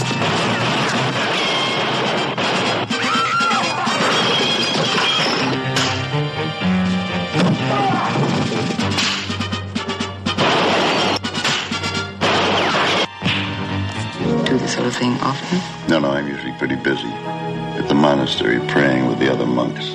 Robert Mitchum, Charlotte Rampling, in Raymond Chandler's Farewell, My Lovely. All right, we are back and we're talking about Murder, My Sweet. So I mentioned in the intro that this was not actually the first adaptation of this source material, and that was done in just 2 years prior in a series called The Falcon, and this was the third movie, I think it was, The Falcon Takes Over. I don't know what it was, but I always thought that they had been making movies about the Maltese Falcon, and so like this was part of that, but no, that's not the case at all. This has nothing to do with the Maltese Falcon. And I didn't realize our lead in that, George Sanders, that he was the Saint before he was, well, his name in this is not the Falcon, but apparently that's somehow, I guess maybe it's like the Thin Man, you know, they call the movies the Thin Man even though, you know, William Powell is not the Thin Man. It was the murder in the first movie. So I'm not sure how the Falcon got his name. My understanding is there was a novel called The Gay Falcon. And the character's name was literally Gay Falcon. Yeah, this one, his name is Gay Lawrence, which reminds me of Gay Perry and Kiss Kiss Bang Bang for some reason. I kind of I've watched a few of the Falcon movies because they turn up late at night on free-to-air television here in Australia. For some reason, somebody got a budget for them on Channel 7, and they put them on late at night, and they're usually an hour and 10 minutes or something like that. They don't outstay their welcome, and they're light-hearted. They've got the same supporting characters. You've got James Gleeson playing the O'Hara, the police inspector, and Alan Jenkins playing the Falcon sidekick, Goldie Locke. And they're a little bit of fun. I didn't get until right now Goldie Locke. I knew they kept calling him Goldie, but I did not pick up on Goldie Locke. Okay. Yeah. And the funny thing, too, is that Hans Conried turned up in the first 3 Falcon movies, playing 3 totally unrelated characters. George Sanders' brother, Tom Conway, took on the role after a while. This is another interesting thing. I believe it's the first Falcon movie, The Falcon Strikes Back. That was directed by Edward Dymytrk. I had found it out doing my research today of all days. Yeah, I was like, whoa, he directed one of the first Falcon movies. But yeah, the Falcon series, from my understanding, were just meant to be continuations of the Saint series. Or there was an association with the Saint series. In fact, I think the author of the Saint actually tried to sue the producers behind the Falcon for taking the same concept and just slapping the Falcon on instead of the Saint, because apparently it was more or less the same character. But my feeling about this film, I had the same reaction to it I had to Satan Met a Lady. It's that same thing where you're watching it and you're like, wow, this is following the plot, the storyline, but it's just weird hearing different characters attached to these, different names attached to these characters sort of interacting with each other. And the tone is so weird, so different. Even the main detective character is this sophisticated gadabout man about town, as opposed to like this hard-boiled character, just like in Satan Met a Lady. But I was surprised at how, I wouldn't say faithful it was, but how it really did hit actual story points from the book and stuff that would turn up in the consequent adaptations of Farewell, My Lovely. Yeah, I think the bit that didn't work for me in this one, because I do kind of like the Falcon movies, is Ward Bond playing Moose, because Ward Bond wasn't taller than most other people, and it was shot from a low angle to make him appear taller. And it looks like he's cashing a check a bit. He doesn't really give to it the same as Mike Mazurki did with Murder My Sweet. And there's no menace to his Moose, which is kind of disappointing. That actually threw me off, because I'm sort of a Ward Bond fan, especially with his work with John Ford. A really good actor. And he's almost too good in this, in that he's delivering like a very serious performance as Moose Malloy, which doesn't really work for that character. Serious sometimes, but also somnambulistic at times too, where it's just like, like I was talking about how he seems like a golem, and there are times where this character does feel like a golem more by Ward Bond than Mike Mazurki, as far as like the lack of expression, and just feels like I am on my mission and nothing will stop me. Where is Sarah Connor? Right, exactly. This is very much an incredibly lighter film than Murder My Sweet. And the interesting thing is George Sanders isn't particularly good at it, but the supporting characters are fantastic. Alan Jenkins playing Goldie and James Gleason playing the inspector steal every scene they're in outrageously. And I kind of love that about these films. Gleason is fantastic. And when I was watching this, I just kept thinking of him in one of my absolute favorite films, Arsenic and Old Lace, and just how fantastic he is in that. And it's basically the exact same character, the police chief or the policeman who is surrounded by things that he doesn't really care for and just gets frustrated by it. He's got, in The Falcon Takes Over, he's got this, sidekick, his lieutenant or whoever he is, that he's absolutely incredibly stupid, and just the whole way that he'll say like, well, I'm the one with the gold star and you're the one with the silver star, so you're gonna have to listen to me.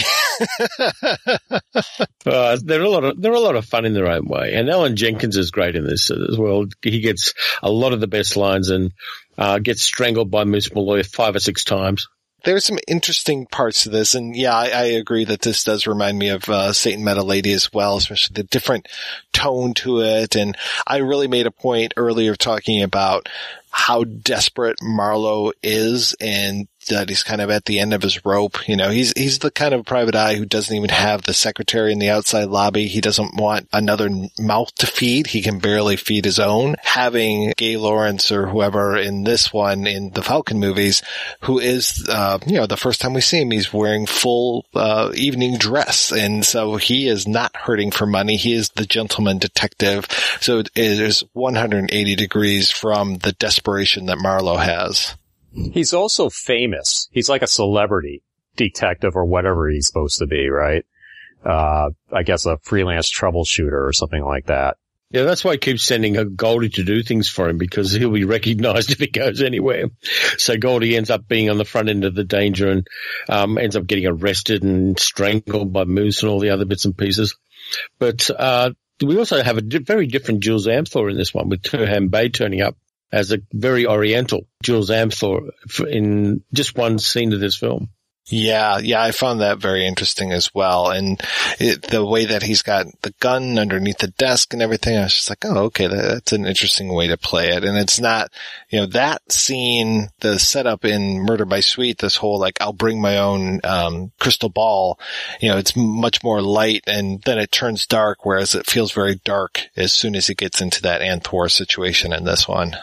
And then we also have another adaptation of this movie, which was done in 1975.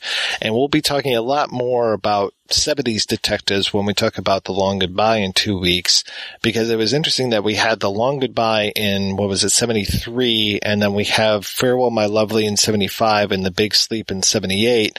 And obviously Elliot Gould did not continue playing Philip Marlowe after The Long Goodbye. We have these two Robert Mitchum films. So Mitchum playing a much older Philip Marlowe, to the point where he's talking about how much older he is in the opening monologue of Farewell My Lovely. And so kind of putting this different spin on it. Obviously, Mitchum had been in some of the original films noir, such as Out of the Past, these kind of movies. So having him show up in this, and then also this idea, we'll talk in The Long Goodbye. Long Goodbye is very much set in the 1970s. Yes, they play with earlier Hollywood conventions, these kind of things. This 75 film is really set in a very specific time, and you can almost find out the exact dates if you are a baseball fan, and listening to this whole weird running commentary that Marlowe has through this entire film of this Street Joe DiMaggio is on, because he is obsessed with it and just keeps talking about this whole thing, and eventually it becomes a metaphor for other things that are going on, but it just feels like this weird, very time-specific thing to talk about that, and I suppose to talk about American idealism and the importance of heroes and all these kind of things. Farewell My Lovely is an interesting adaptation because it's so close at times, and then it veers off into weird ways, and then it comes back to it, and then it veers off again, and it feels like you're on one of those country roads where all of a sudden there's a big hook in the road and you have to make a quick turn, and then you lead back into that nice smooth path again. It's really kind of weird. I believe, I don't know if this is true or not. My theory is Farewell My Lovely came out because, or they put money into this, because, this period of the 70s, there was like a resurgence of neo-noir. You had like modern contemporary takes on it coming out, like The Long Goodbye or, Night Moves. Or you had, Chinatown, which came out, I think, a year before Farewell My Lovely. But Farewell My Lovely, it's a weird movie to me. I appreciate the fact that it was set in period, and there seems to be a concerted effort to pay attention to detail. You talked about, the Joe DiMaggio references. There's also a lot of, references about the encroaching war. But the film feels flat to me. It doesn't have that oomph that you would get from, say, like a Chinatown or something like that. It's a remarkably cast film.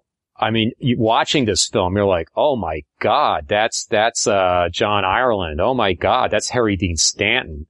Look, Sylvester Stallone, Joe Spinell, right? My favorite bit of casting in this film actually is Jim Thompson. That I'm just like, wow, Jim Thompson, who I'm a huge fan of. He doesn't have a large part. In fact, they kind of shrink his role down a bit from the way it was in the novel, probably because he's just not an actor, not a real actor. But the film just somehow, I think it's kind of boring, actually. It's weirdly paced to me. I think they spend way too much time with the Florian character, the Jessie Florian character. They return to her one too many times, or at least it feels like that to me. I think Sylvia Miles is okay in that part. But I feel like that character, as she's portrayed, with as little screen time as she had in Murder My Sweet, is so much more memorable to me.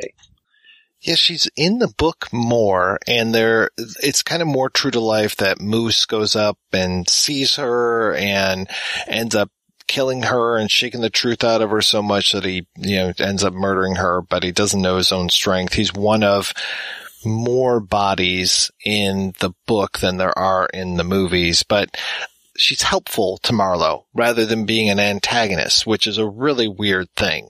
I think she works better as an antagonist. The whole thing of like this musician character who is in the hotel across from where Florian's used to be, and he's married to this African-American lady, and then Sylvia Miles talking about, is he still married to that N-word? And it's just like, okay, yeah, again, we're being kind of time specific to stuff, but it's just his introduction, this new character, this musician character, doesn't make any sense. Who really cares about him? There's some fake pathos with his kids and like, is my daddy going to be okay? And then Marlowe has to explain that, their dad is dead in a scene that takes place off screen.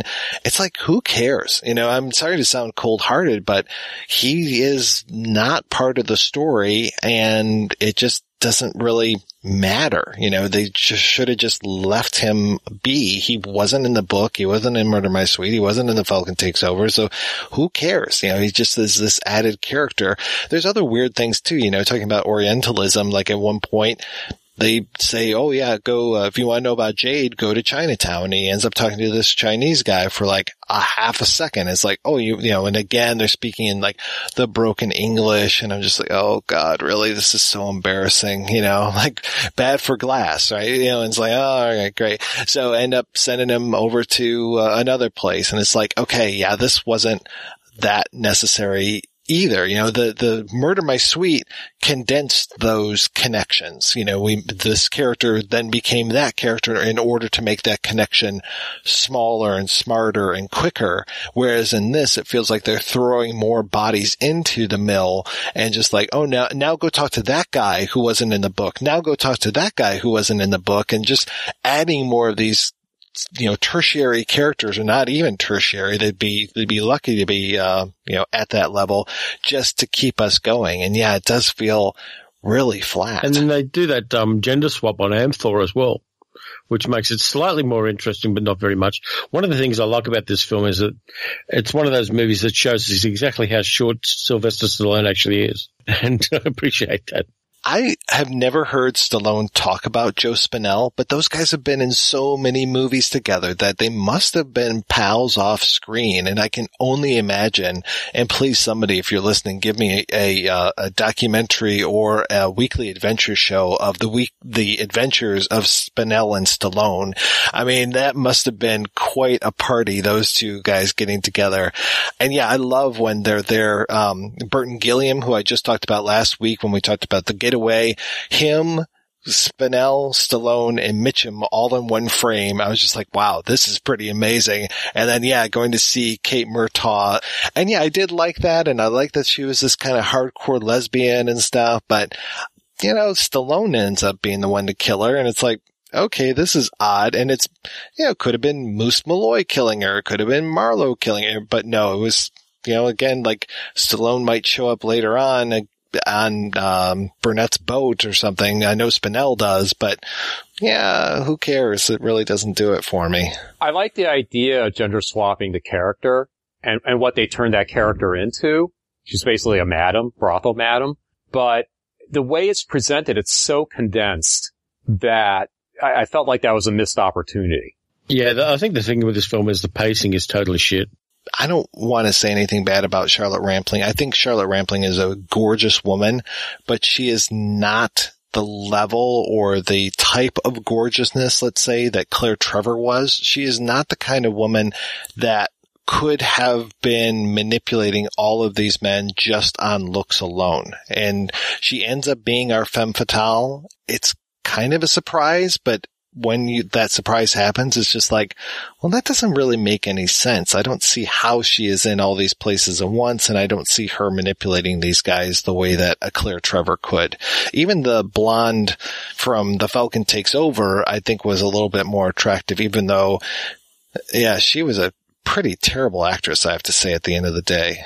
I think Charlotte Rampling could be believable as that character. I just think the way it was written, it's weird because they completely removed the Anne character from this.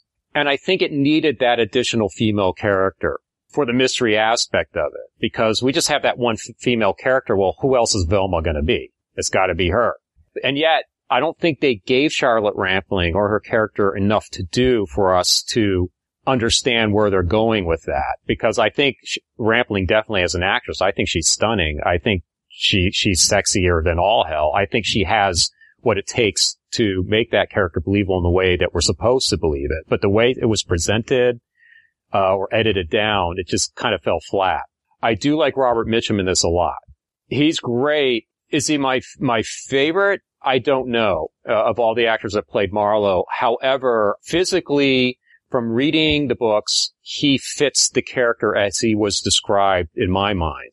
Like that's the Marlowe I always envisioned, was the way, cause Marlowe is described as tall. He's like 6'1". Whereas in the movies, they've had short actors playing mostly, right? I haven't seen the Basher Doubloon, that one, with some actor I've never heard of before. I think his name's George Montgomery. Yeah. Although, I love the Marlowe TV series starring Powers Booth. Yeah, that was good. Can we step back a bit and talk about Claire Trevor and how good she was in this?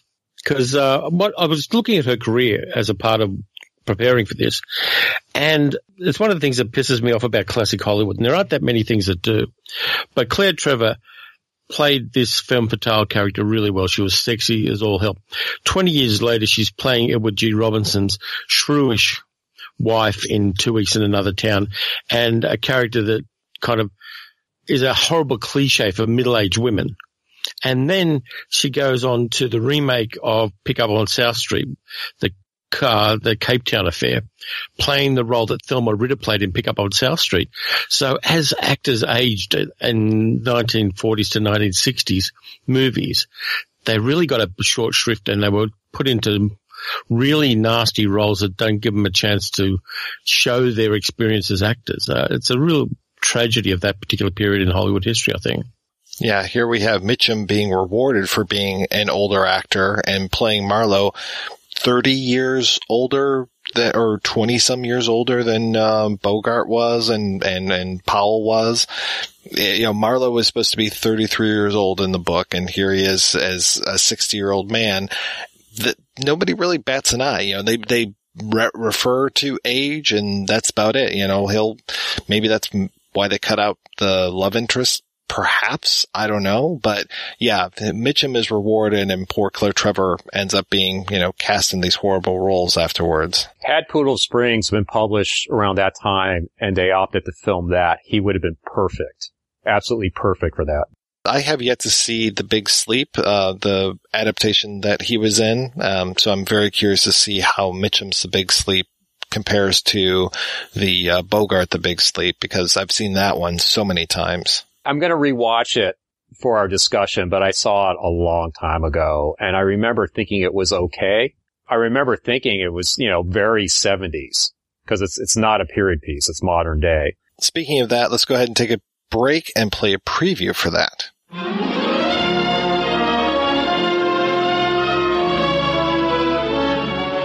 I help you, sir? Oh, yeah, I'm looking for a good mystery on something off the beaten track, like the Maltese Falcon. Oh, that was a fascinating story. But here's one that has everything the Falcon had and more. It's Raymond Chandler's latest bestseller, The Big Sleep. And what a picture that'll make. Mind if I look at it?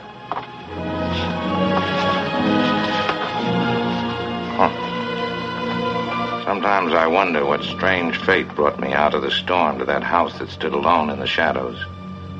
As I probed into its mysteries, every clue told me a different story. But each had the same ending: murder. Every instinct warned me to beware that something more dangerous, more deadly than I'd ever known before was in that room. And suddenly, I like that. I'd like more.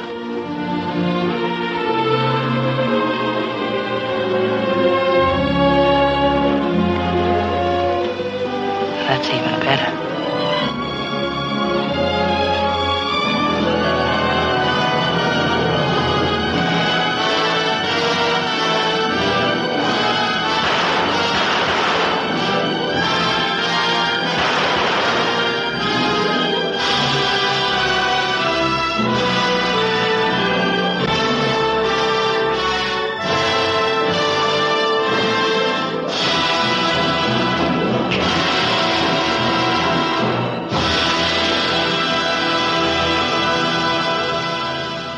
that's right. As we already said, we'll be back next week with a discussion of The Big Sleep, where I'll be joined again by Terry and Eric.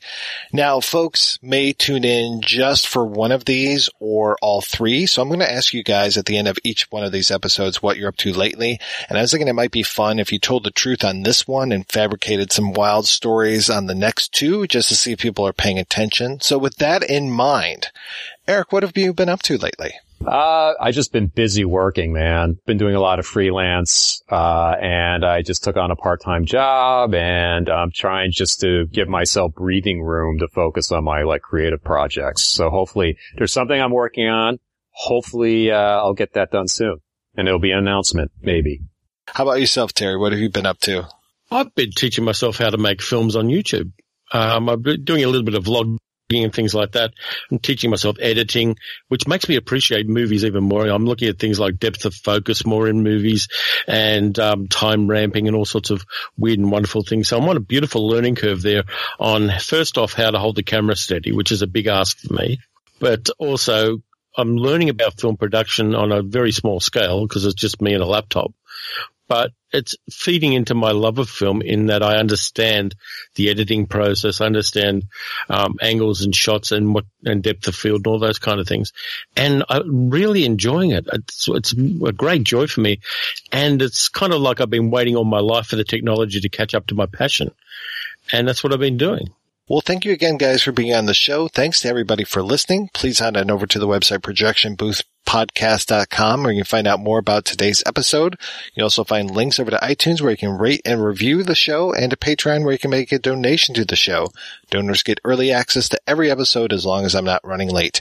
Every donation and every rating we get helps the Projection Booth take over the world.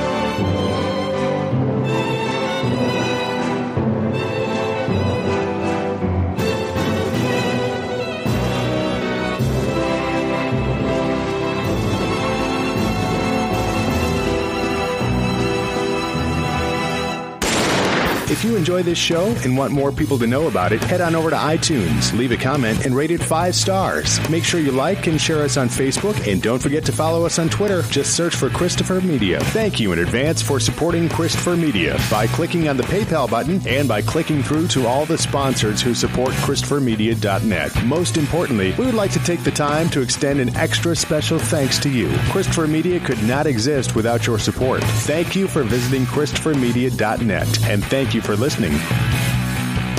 Christopher Media. Let's make some noise.